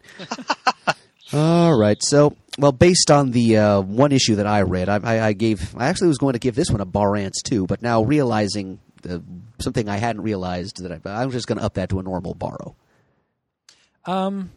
I would give these a borrow for anybody, a buy for me because I like Batman Beyond a little bit more. But I think you have to. Well, I'll cover that later. It's a borrow for both issues for me. A borrow for me as well. All right, we're both uniformly neutral on this. All three of us are uniformly neutral on this. So yeah, I read only the number one issue, so I do kind of feel like so be warned, folks. You know, the way DC set up this relaunch, each of these new series kind of has two number one issues. Sometimes you can just skip the Rebirth one shot. Sometimes you can't. This is one of those times when you clearly can't, because I was going to ream Dan Jurgens and or DC for what a poor example of a first issue this Batman Beyond number one happens to be. It's definitely starting in Medias Res. Batman Beyond's friend Dana Tan has been captured by the Joker street gang. Oh, here. Yeah, I just took a quick glimpse at the Rebirth one-shot special, and it's the artwork in there is very nice. Ryan Sook is a talent. Not that Bernard Chang isn't too, but I prefer Sook. So yeah, the Joker is dead in this. This is all taking place in the future, of course, and the Jokers are planning to revive him. Somebody is ranting about how the Joker is going to be the first person ever brought back to life. I don't know what version of DCU history he's living in, but there have been a lot of people come back to life in the these DC Jokers universe. are just kind of thuggy people, so they're not the most intelligent. They're not educated, huh? Yep, and Batman Beyond is in the middle of a big fight with a big, juiced up. He's probably on Venom. Probably. Yeah, so some big Joker bruiser. And he's swamped by Joker gang members. Meanwhile, his kid brother is bringing some other member of the supporting cast into the Batcave Beyond for the first time. And at the end of the issue, Terry McGinnis, Batman Beyond, is about to go undercover. Yeah, and there's nothing wrong with this really as an ongoing issue of just a everyday issue of an ongoing series. It doesn't feel at all like a first issue, but as I've already said, technically it isn't. It's more like the second issue, but it has number one on the cover after the Batman Beyond Rebirth number one issue that I probably should also have read in addition to reading this. One of the reasons I give this a borrow is, just to come clean here, straight out, real talk. I've never really been that fond of Batman Beyond. I mean, I remember when it came on the Kids WB in 1998, I think. Yeah, it was. I remember thinking my favorite thing about it was the opening sequence. Something about I don't know whether it was the Blade Runner light Technotopia Gotham setting, or or maybe it was Terry McGinnis. He's not a bad kid really, but something about the idea of somebody just stumbling into the role of Batman instead of earning it as much as Bruce Wayne and just putatively Dick Grayson and his Robin apprentices did, and McGinnis just stumbling into it the way he did. I never really enjoyed his costume, his tools. They were never as cool as the originals to me. I just never really got into it. This is at most the second Batman Beyond comic I think I've ever bought. And Jurgens has been at the driver's seat of this franchise for some time now, I know. And so he's just kind of continuing on with what he was doing before this whole Rebirth bump in the road distracted him. And I was about to get on his case for not bringing readers up to speed better than he did in this issue. But, again, that happened in the Batman Beyond Rebirth number one issue that I didn't actually read. The story here is, it was a little confusing for me, not knowing what was really going on and not liking the characters that much to start with. I did learn from this issue that this might be a spoiler, that Bruce Wayne Beyond is apparently dead at this point. I'm going to extend some props to Bernard Chang for one particular story page. Let me see, 2, 4, 6, 7. It is page 8. It's in the middle of Batman's fight with the big steroidal Joker goon. It's like a 12-page layout with a rectangular grid with a little rectangular border. It's almost like a stained glass picture window or like a Mondrian painting. I like the layout of that page. That is cool. That is original. But it's the most memorable thing about this comic beyond that. So I'm just going to stop talking at this point and say, borrow. Now, Shane, who have read both of these comics and are more knowledgeable about the character anyway, you enlighten us. Okay, so I have to get caught up on the previous Batman Beyond series because where that started compared to where it probably ended and then this Rebirth issue started, I'm a little confused in that interim. I read the first few issues of that last series, and I liked what they were doing with it, especially concerning one specific character, which I'm not going to mention because that would be a spoiler if I'm remembering right, and I don't want to get my facts completely wrong. That being said, reading this one, the Rebirth issue gives you a pretty good status quo of where Terry McGinnis has been and what's been happening in his universe and his world. For him to come back to his little brother, to ease back into Gotham and sort of start becoming Batman again. In the Rebirth issue, he runs into a situation where he thinks he's ready. He puts on the suit and he goes out and he gets his ass handed to him because he realizes just how out of touch he is with being Batman, how much he has lost with where he was being away the way he was. So it's kind of a slap in the face for him to have to retrain harder to get back in shape again. You get reintroduced to his brother, who was in the cartoon. You get reintroduced to his other supporting characters, to Dana. And the end of this issue, he battles the Jokers, which are always a mainstay of the Batman Beyond universe. The end of this issue has Dana getting kidnapped, reveals the whole them trying to bring the actual Joker back to life, and then the next issue starts, and you get the whole first part of that battle trying to get Dana back, and him battling the Jokers and them bringing the Joker back to life even more. So, yeah, I really think more than most Rebirth issues and first issues, and I've read a good chunk of them from DC, I think this one's really tied close together where you need that first one in order to read the next one. Oh, yes. And I know that is with the case with some of the other ones out there, but this one was really blatant about it. So, yeah, if you missed the Rebirth issue, boom, you were kind of lost, just like what you said. My experience stands as proof. I like the art in both of them, but I do agree the Ryan Sook arc is just a little bit nicer, just more enjoyable. I have always liked this universe. I'm happy that DC brought Terry McGinnis and Batman Beyond into the fold. I've read a number of the comics that have gone through. I've watched all the cartoons and the movie that was afterwards about the Joker's return and such, that it was the way they did it. I kind of can't remember what that movie was actually called. Maybe it was just Joker Return. I have to look that up then. But so I was excited that they keep being able to bring this character in this universe, part of the DC universe, back. I enjoy it thoroughly. I can see why some people don't like it. I completely understand why it's something a little bit foreign that you would enjoy. I like his gadgets for the suit and the differences, because the first cartoon has Batman in this suit. As DC Universe at that time progressed, Batman changed with it in that he needed something more than just his gray suit to battle all this Blade Runner techno-babble stuff that was going on. That being said, Terry McGinnis just didn't walk into it. It might look like that at first, but there are reasons that he ended up as Batman, and they kind of come to fruition if you watch, I think it's the very last Justice League Unlimited episode is central to this. That is an absolutely fantastic episode. Awesome. I despise that episode. Oh, this is something Ian Levinstein and his friend Chris Nautis have been seething over that. Okay. And I'm kind of seething along with them because the revelation about Terry's true parentage made no goddamn sense. It's one of the worst examples of retcon I've ever seen. I don't like that it happened in the Justice League cartoon. Yeah, they wasted an episode of that show to tell us this stupid especially story. Being the last episode. So that I completely think is off-kilter wrong. I think they should have done it in another venue. But it is what it is. I do enjoy that episode. I really hated it. But that's fine. To each his own. Yeah. Go ahead, Chris. Like you, Shane, I loved Batman Beyond, the concept. I haven't seen every episode of the show as you have, but I've watched many of them. So I was looking forward to this. I did not read the previous series, and that's one of the reasons why I gave this a borrow, in that if you haven't read the previous series, you're kind of adrift. You infer that Bruce Wayne is dead, but like they mentioned, his mother died in a war. I had no idea what they were talking about, meaning Terry's mother.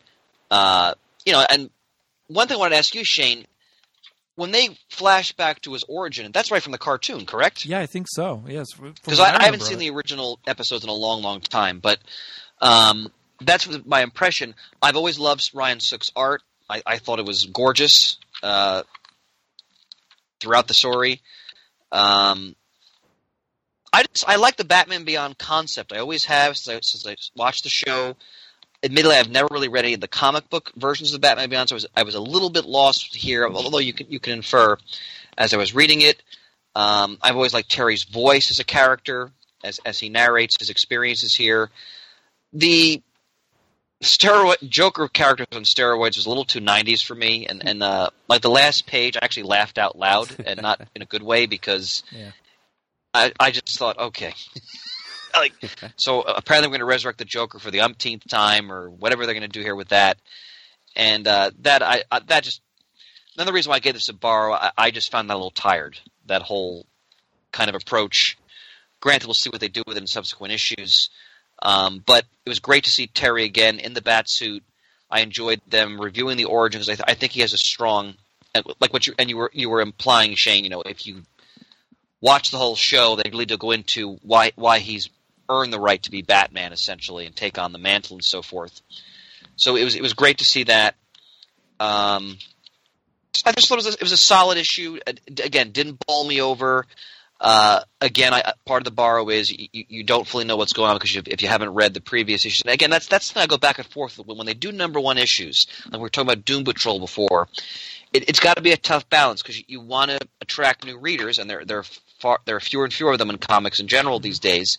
But at the same time, you want to call back to the people who've stuck with the character or the characters all these years. And I can imagine as a writer that can be a tough line to walk sometimes.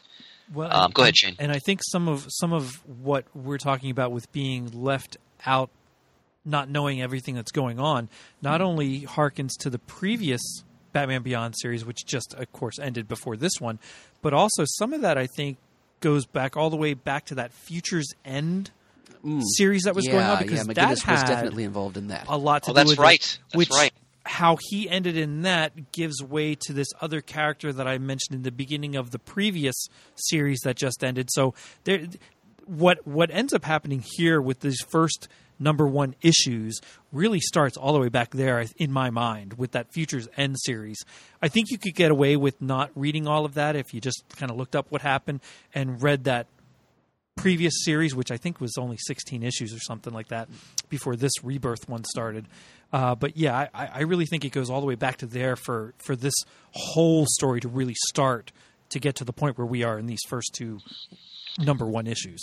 And honestly, as many people know, I'm a huge fan of continuity and the history, so I appreciate that very much, actually. It's just, again, also the retail part of my brain, it's tougher to sell a first issue of a comic if you want to attract a new reader, which comics always desperately needs, when you kind of feel like you're kind of thrown into something in the middle. And again, it's not easy. I understand from the writing perspective, how you have to try to balance that, the history versus trying to attract new people to the property. So. Right, because if they went full on with a whole nother Rebirth origin issue and retold everything, we'd all be complaining that we've already seen this 2 or 3 times. Why are we rehashing it again? We should have something different. So we have something different. It just didn't quite work the way I was hoping it would for this Batman Beyond Rebirth and first issue. Well, that's why I found the last image of the Joker. I just found it funny because, first of all, he was jacked, which I've never associated the Joker with being physically ripped like that. But again, it is the future, and they're resurrecting him apparently. Yeah. So that is kind of eyeball rolling. Part of my disdain with that part in particular is I love the Joker as a character. I think he's a great Batman foe. Oh, of course. I don't need him in every movie, much like Bryan Deemer wouldn't. I don't need him in every single movie, but I do like him out there. I don't need him in the Batman Beyond universe. I think for what they did with Batman Beyond: The Return is what I think that movie was called. Return of the Joker. So good. The Return of the Joker. So good. That was really good, and that was a unique way that I did not see coming for bringing the Joker into it. And that was creepy. I think that, yes, it's absolutely terrifyingly creepy. And I got a hold of the more adult version of that well before it was released to the populace in a DVD. And to see that those missing minutes, that whole scene was just horrific. I think that's where that should have ended. I don't think the Joker has a place in Batman Beyond now. I'm fine with the Jokers because they've always been there as this especially gang if Bruce thing. is dead too. Yeah, I mean, I'd rather see other Batman Beyond foes come in than worry about the Joker. All right. Now, Shane, you have not read Moonshine or No. Jessica So Jones, you guys right? go right ahead. I'll sit here and enjoy your discussions. And then there were two. And as I said, you'll get my copy as Yeah. soon as we're done talking about it here. Which I appreciate. All right. Let's do Jessica Jones next. You bet. All right. So this is... Chris, would you mind going first on this one? I wouldn't mind at all, sir. This is a very strong buy for me. Now, but before you both talk about it, did you both read the entire Jessica Jones series previously, the previous one? Yes, I've read everything. Okay. And I have read only like the first 4 issues, I think. I was just curious. And I have seen the first season of the Netflix series. Which I love that show. Chris, you've seen that too, of course. Oh, absolutely. Amazing. All right. So that's where we stand. Okay.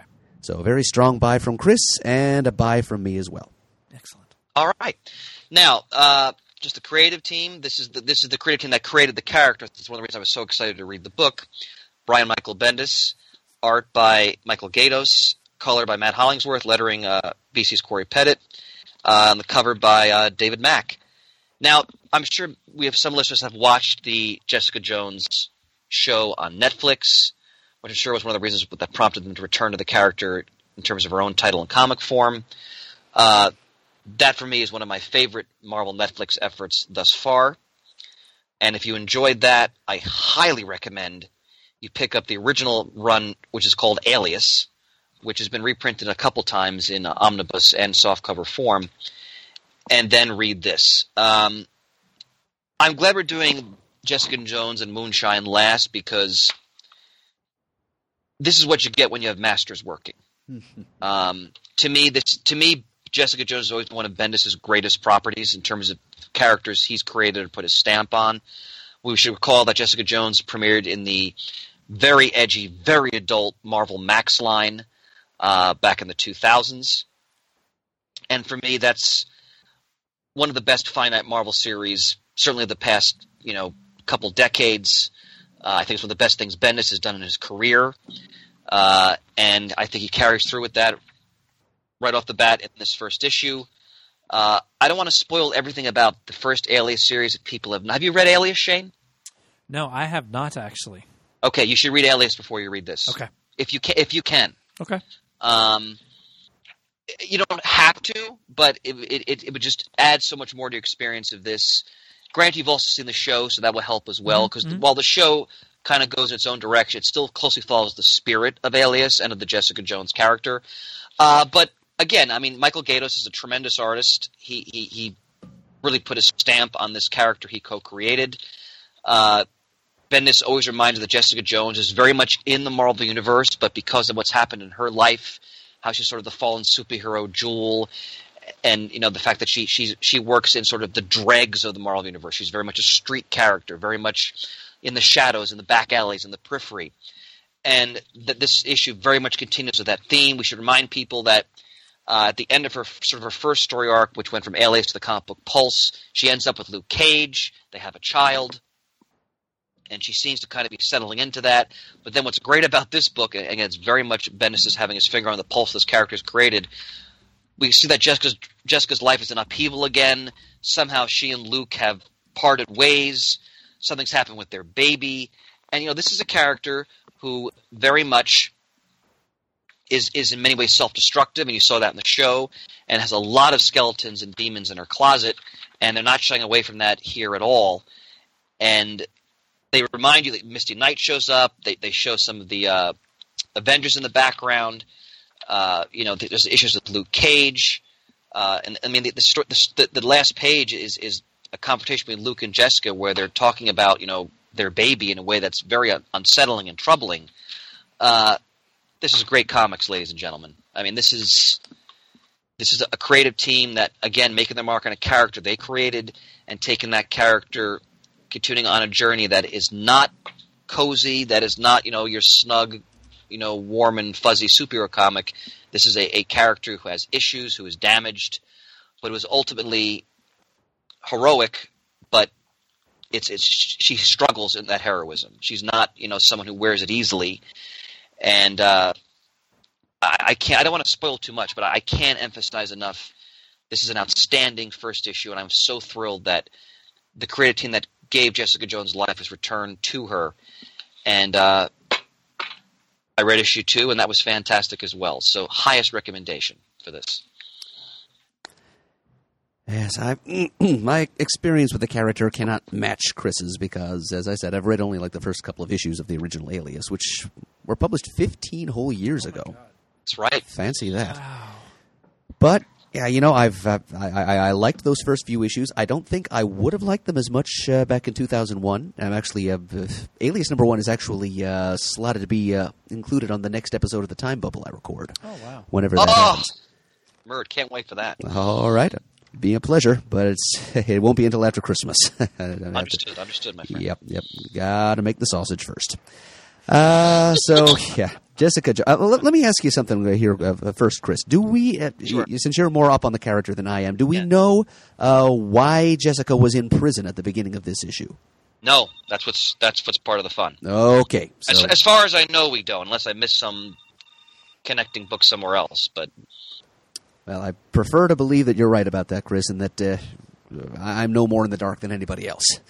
Because it does open with Jessica Jones in prison. She's released for no clear reason. She seems as surprised about it as anybody else. And from there, she just literally jumps right back into her old life because the launch that's supposed to take her from the island prison she's on back to shore doesn't show up. So she just swan dives into the harbor and swims to shore where there are a bunch of cops waiting to laugh at her.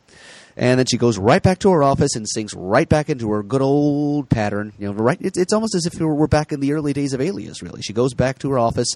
As Chris mentioned, she does have a few phone messages and a few actual visits, in-person visits from other Marvel Universe denizens. Because, as Chris says, and as I agree, one of the great things about Jessica Jones / Alias is its groundedness in the Marvel Universe. Because in the early days of the Alias series, she was a private investigator specializing in cases having to do with the superhuman and the strange. Like if you suspect your husband is secretly a mutant or something, you can have her snoop around in his background. And so here she's I love the case that Bendis comes up with for her to try and solve because she throws herself back into her work. I mean, which is very much in character for Jessica Jones. She's gotten back from her stint in prison, and she's got all these pestering phone messages from friends and concerned acquaintances, and she's also being hectored by Luke Cage, who's kind of haunting her for this whole issue because apparently she did something with her and Cage's daughter Danielle. She is nowhere to be. The daughter is nowhere to be seen. Everybody wants to know where she is. Misty Knight shows up and tries roughing her up a little bit.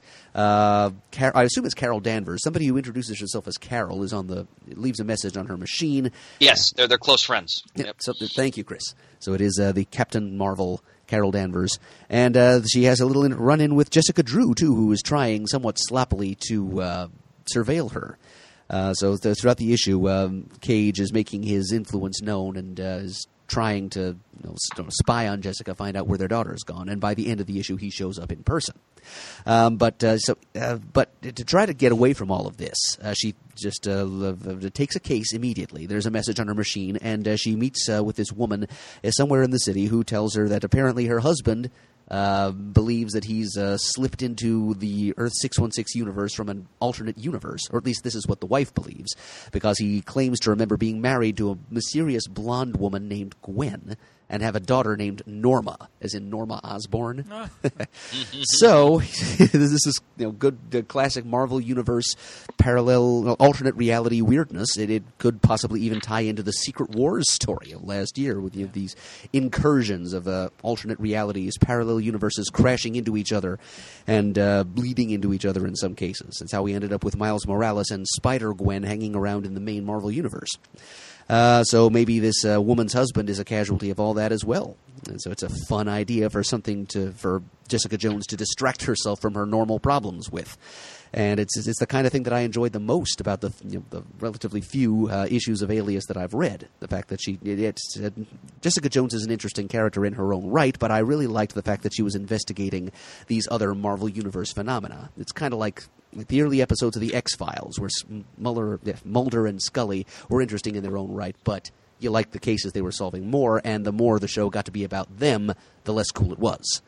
I'm kind of that mind, too, when it comes to Jessica Jones, and it's one of the things I liked less about I liked the Netflix series, but I kind of wish the first series had been more about her just solving random episodic cases, and maybe saved the big confrontation with the Kilgrave for like season 2. But in this first issue of this series, she's getting right back into old habits, and her supporting cast is being reestablished, and it's like old times, I assume. Old times that I've just recently discovered since I just read the first few issues of Alias within the last 2 years. But yeah, I echo Chris when I say that Michael Gaydos is a great artist. And he's gotten much better over the last 15 years, I think. And Brian Michael Bendis, too. I am impressed at how he has grown as a writer as well. He's not as self-indulgent as he used to be. He knows restraint where he didn't used to. These characters, the script is still recognizably his style, but the characters aren't going off on weird little circular tangents. They're not repeating themselves over and over again. No, his scripting has gotten much tighter. It's no less artful, but it's tighter, and it's a marked improvement. I'm happy to see that this series is as good as it is. It's still got that mature feel to it. It's definitely still in the vein of Marvel Max. It says right on the cover, parental advisory, not for kids. So just parents be warned, if you didn't already know, this is not something to give your children. And it's well grounded in the Marvel Universe. It's a return to a great character doing what she does best. She's even wearing a Dazzler Live T-shirt in this thing. So there's another little touch that I liked. So yeah, Jessica Jones is back, and I'm very happy. This is a buy. Very cool. And I'm handing it off to you, Shane. Cool. Do you mind if I just grab the code? Sure. Grab the issue, grab the code, grab whatever you want. All right, our final issue for the evening. Final thing, and we're going to end on another high note here. Are we ever? Yes, this is Image Comics. It's by the 100 Bullets creative team of Brian Azzarello as writer, and Eduardo Risso, who is he's the artist. Just pencils, inks, and colors, all done by him and done very well. And the letters and design, Jared K. Fletcher. Coming out through Image. Okay, so Moonshine, it's a period piece and a very good one. It's set about midway. What's your rating, Mert? Oh, I'm sorry. It's definitely a buy. For me, this is the strongest possible buy. Go ahead, Mert. It is fantastic. Yep. So it's set just about halfway through the Prohibition years in the United States. And Chris, I'm counting on you to provide some more historical context about that. You bet. As we get to it. But it's set in 1929, so Prohibition is in effect, and the mob is more powerful than ever as a result. And it's the story of a sort of a low-level, up-and-coming mob arranger named Lou Perlo, who's sent by his mafia employer down into the wilds of West Virginia to seek out a very talented distiller who lives up in the woods in the mountains and try and get him to provide his product to Lou Perlo's boss's organization.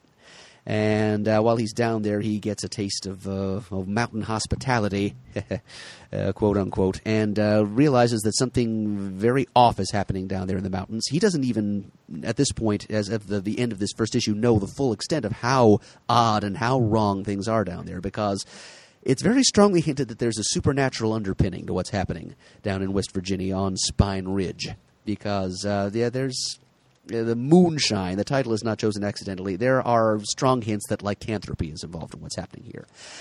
So this is too often when the horror and crime genres overlap. The horror is the dominant voice or the dominant flavor in that combination. Not so here. This is much more like a Depression-era crime comic that happens to have possibly some werewolves in it. As I said, we don't really actually see any werewolves. We just see some stuff that makes it seem very likely that werewolves are showing up here. So it's good old boys making moonshine. It's a city slicker criminal wanting to make a name for himself in the mafia coming down to get mixed up in their business, and there's tons of great spooky atmosphere. The artwork by Risso just sings on every page. I mean, it's kind of like it's kind of like if Tim Sale and Jordi Belair were. If you took both of their hands and grafted them onto Rizzo's body, because he's providing artwork here that is the best of the talents of both of those individuals. It's really great looking stuff. It's evocative. It's quality. It evokes the period. It evokes the setting. You can't ask for anything more. Like the colors show the light of the time of day. The sunset in the mountains, the eerie shades of evening in the mountains.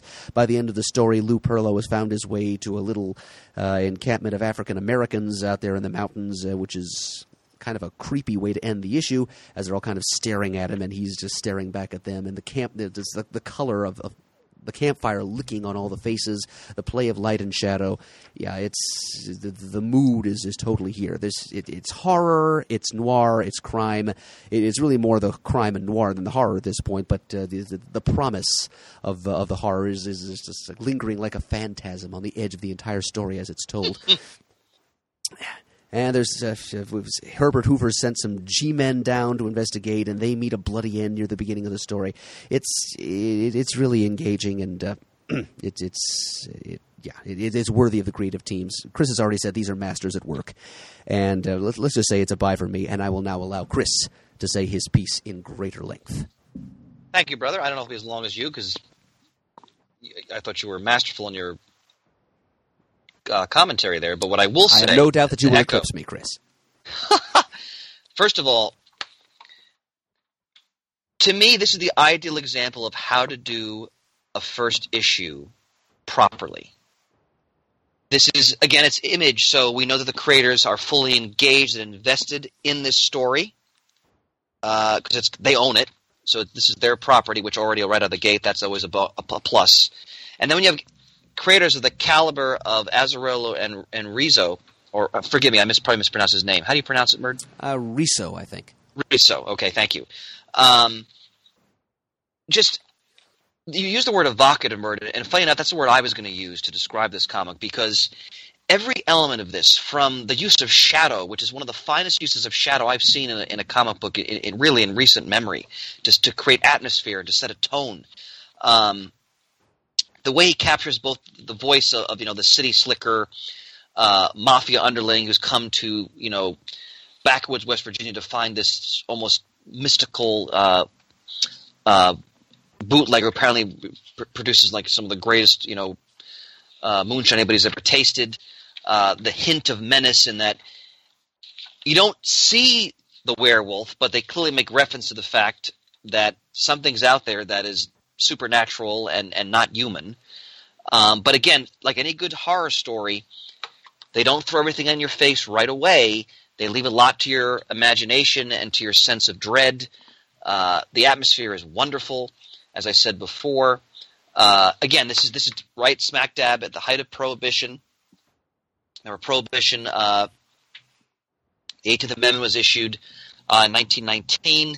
And then it was not repealed until after Roosevelt came in office in the early 1930s. So we're talking about a more than a 10-year period where the American underworld made a fortune providing alcohol for the public, especially in urban areas. We know about the speakeasies, of course, and that whole aspect of Prohibition-era culture.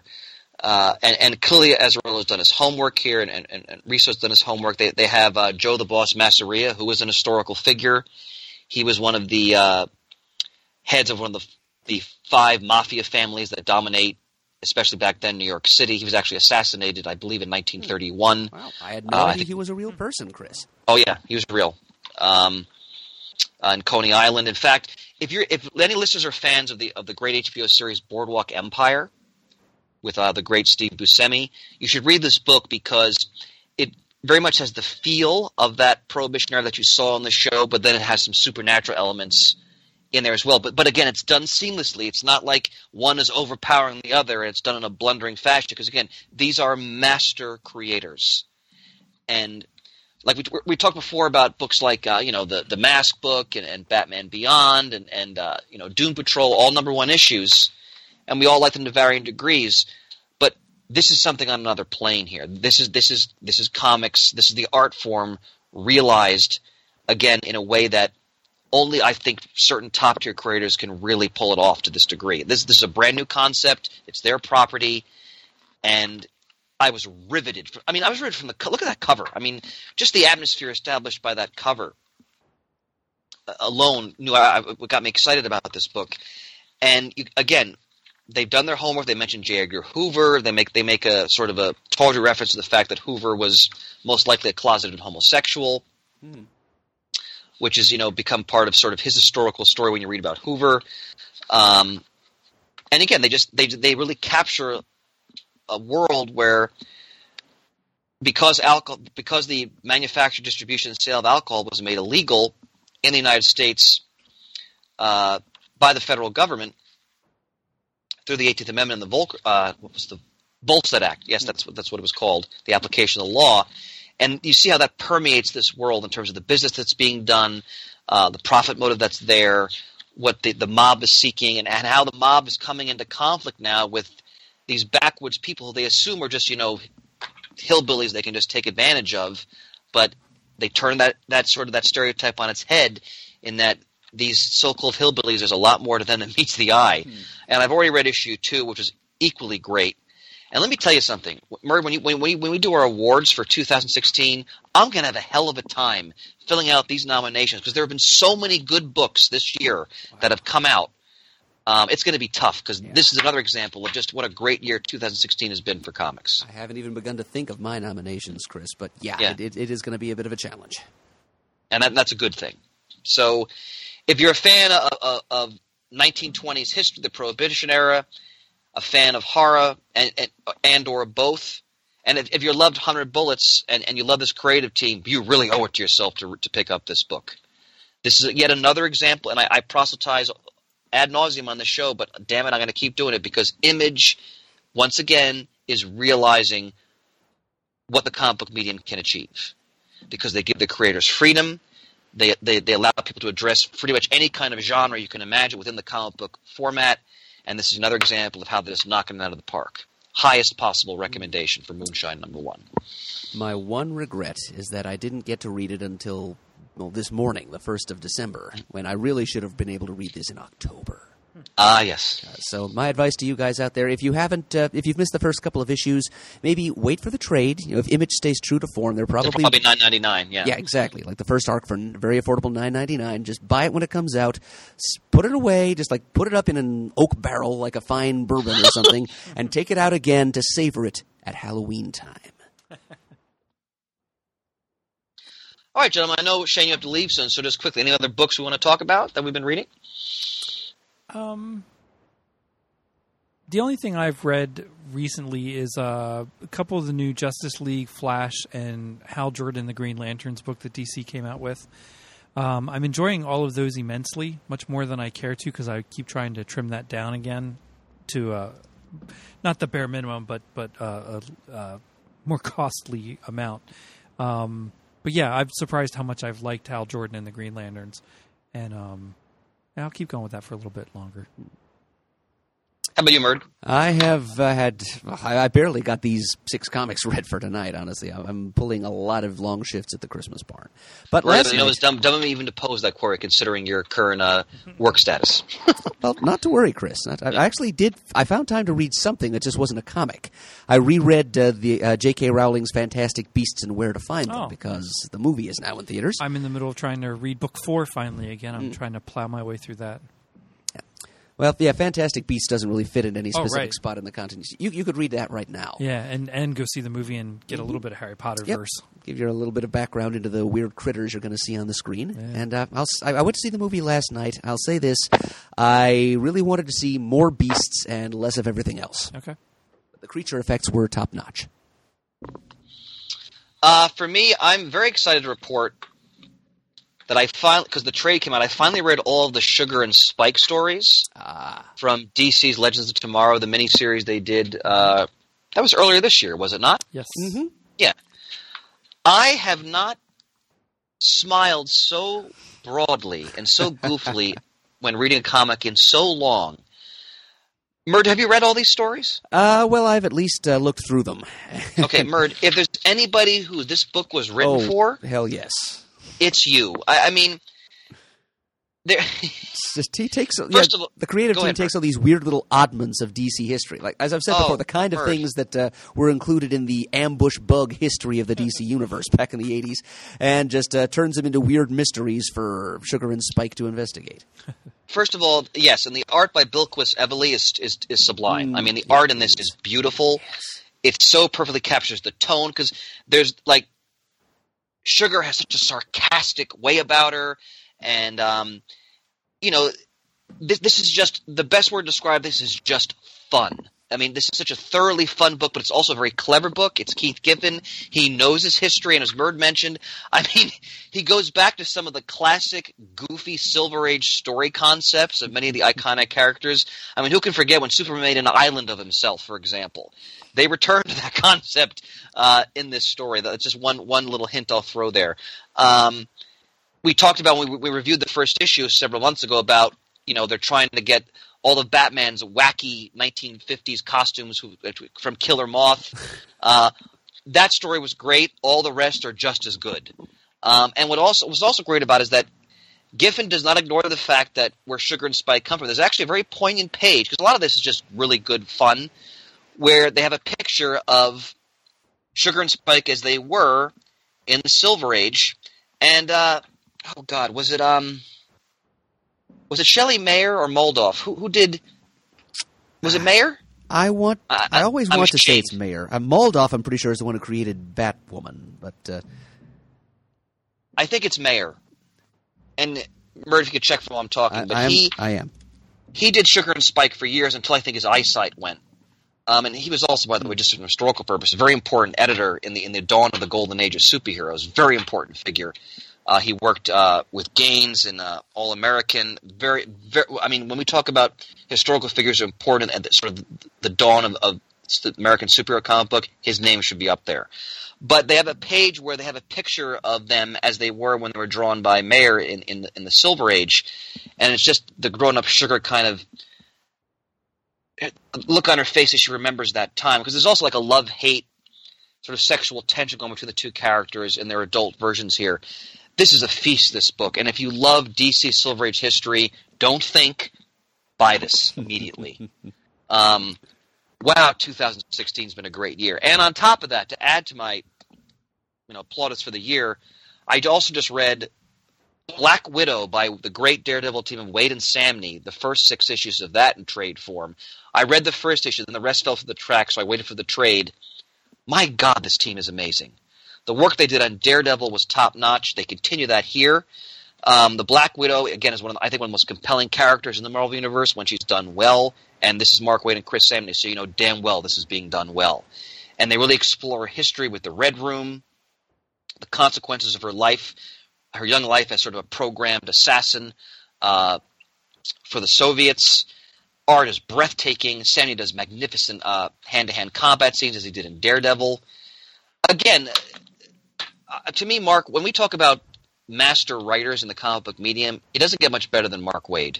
The man just is so consistently great in his output, and this is yet another series where I'm on. As long as his creative team is doing this book, I'm on board.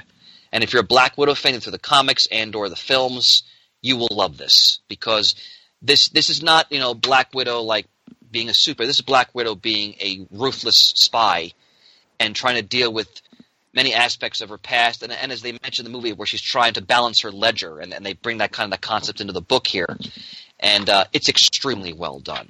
So once again, props to 2 great creative teams, and just invigorating such great life into 2 great sets of characters. I've shot my bolt. Very good. All right, and all our bolts are similarly shot. All right, so I guess the time has come for us to just push our chairs back from the banquet table, belt slightly, dab at our lips with napkins, and give a final message of thanks to our sponsor for this episode. And that would be the Collection Drawer Company, maker of the Drawer Box storage system, the classic long box reimagined. For extra accessibility, check them out at collectiondrawer.com. Visit us at comicgeekspeak.com to send an email. The address is comicgeekspeak@gmail.com. To leave a voicemail, the number is 267-702-6642. Stop by thecomicforums.vanillaforums.com and let us know what you think of all these titles and our bit of Cornucopia comics talk. Follow us on Twitter, like us on Facebook. Thanks to everyone who contributes to the episodes and sticks with us year after year. We appreciate it. And as always, we are uniting the world's mightiest heroes, one listener at a time.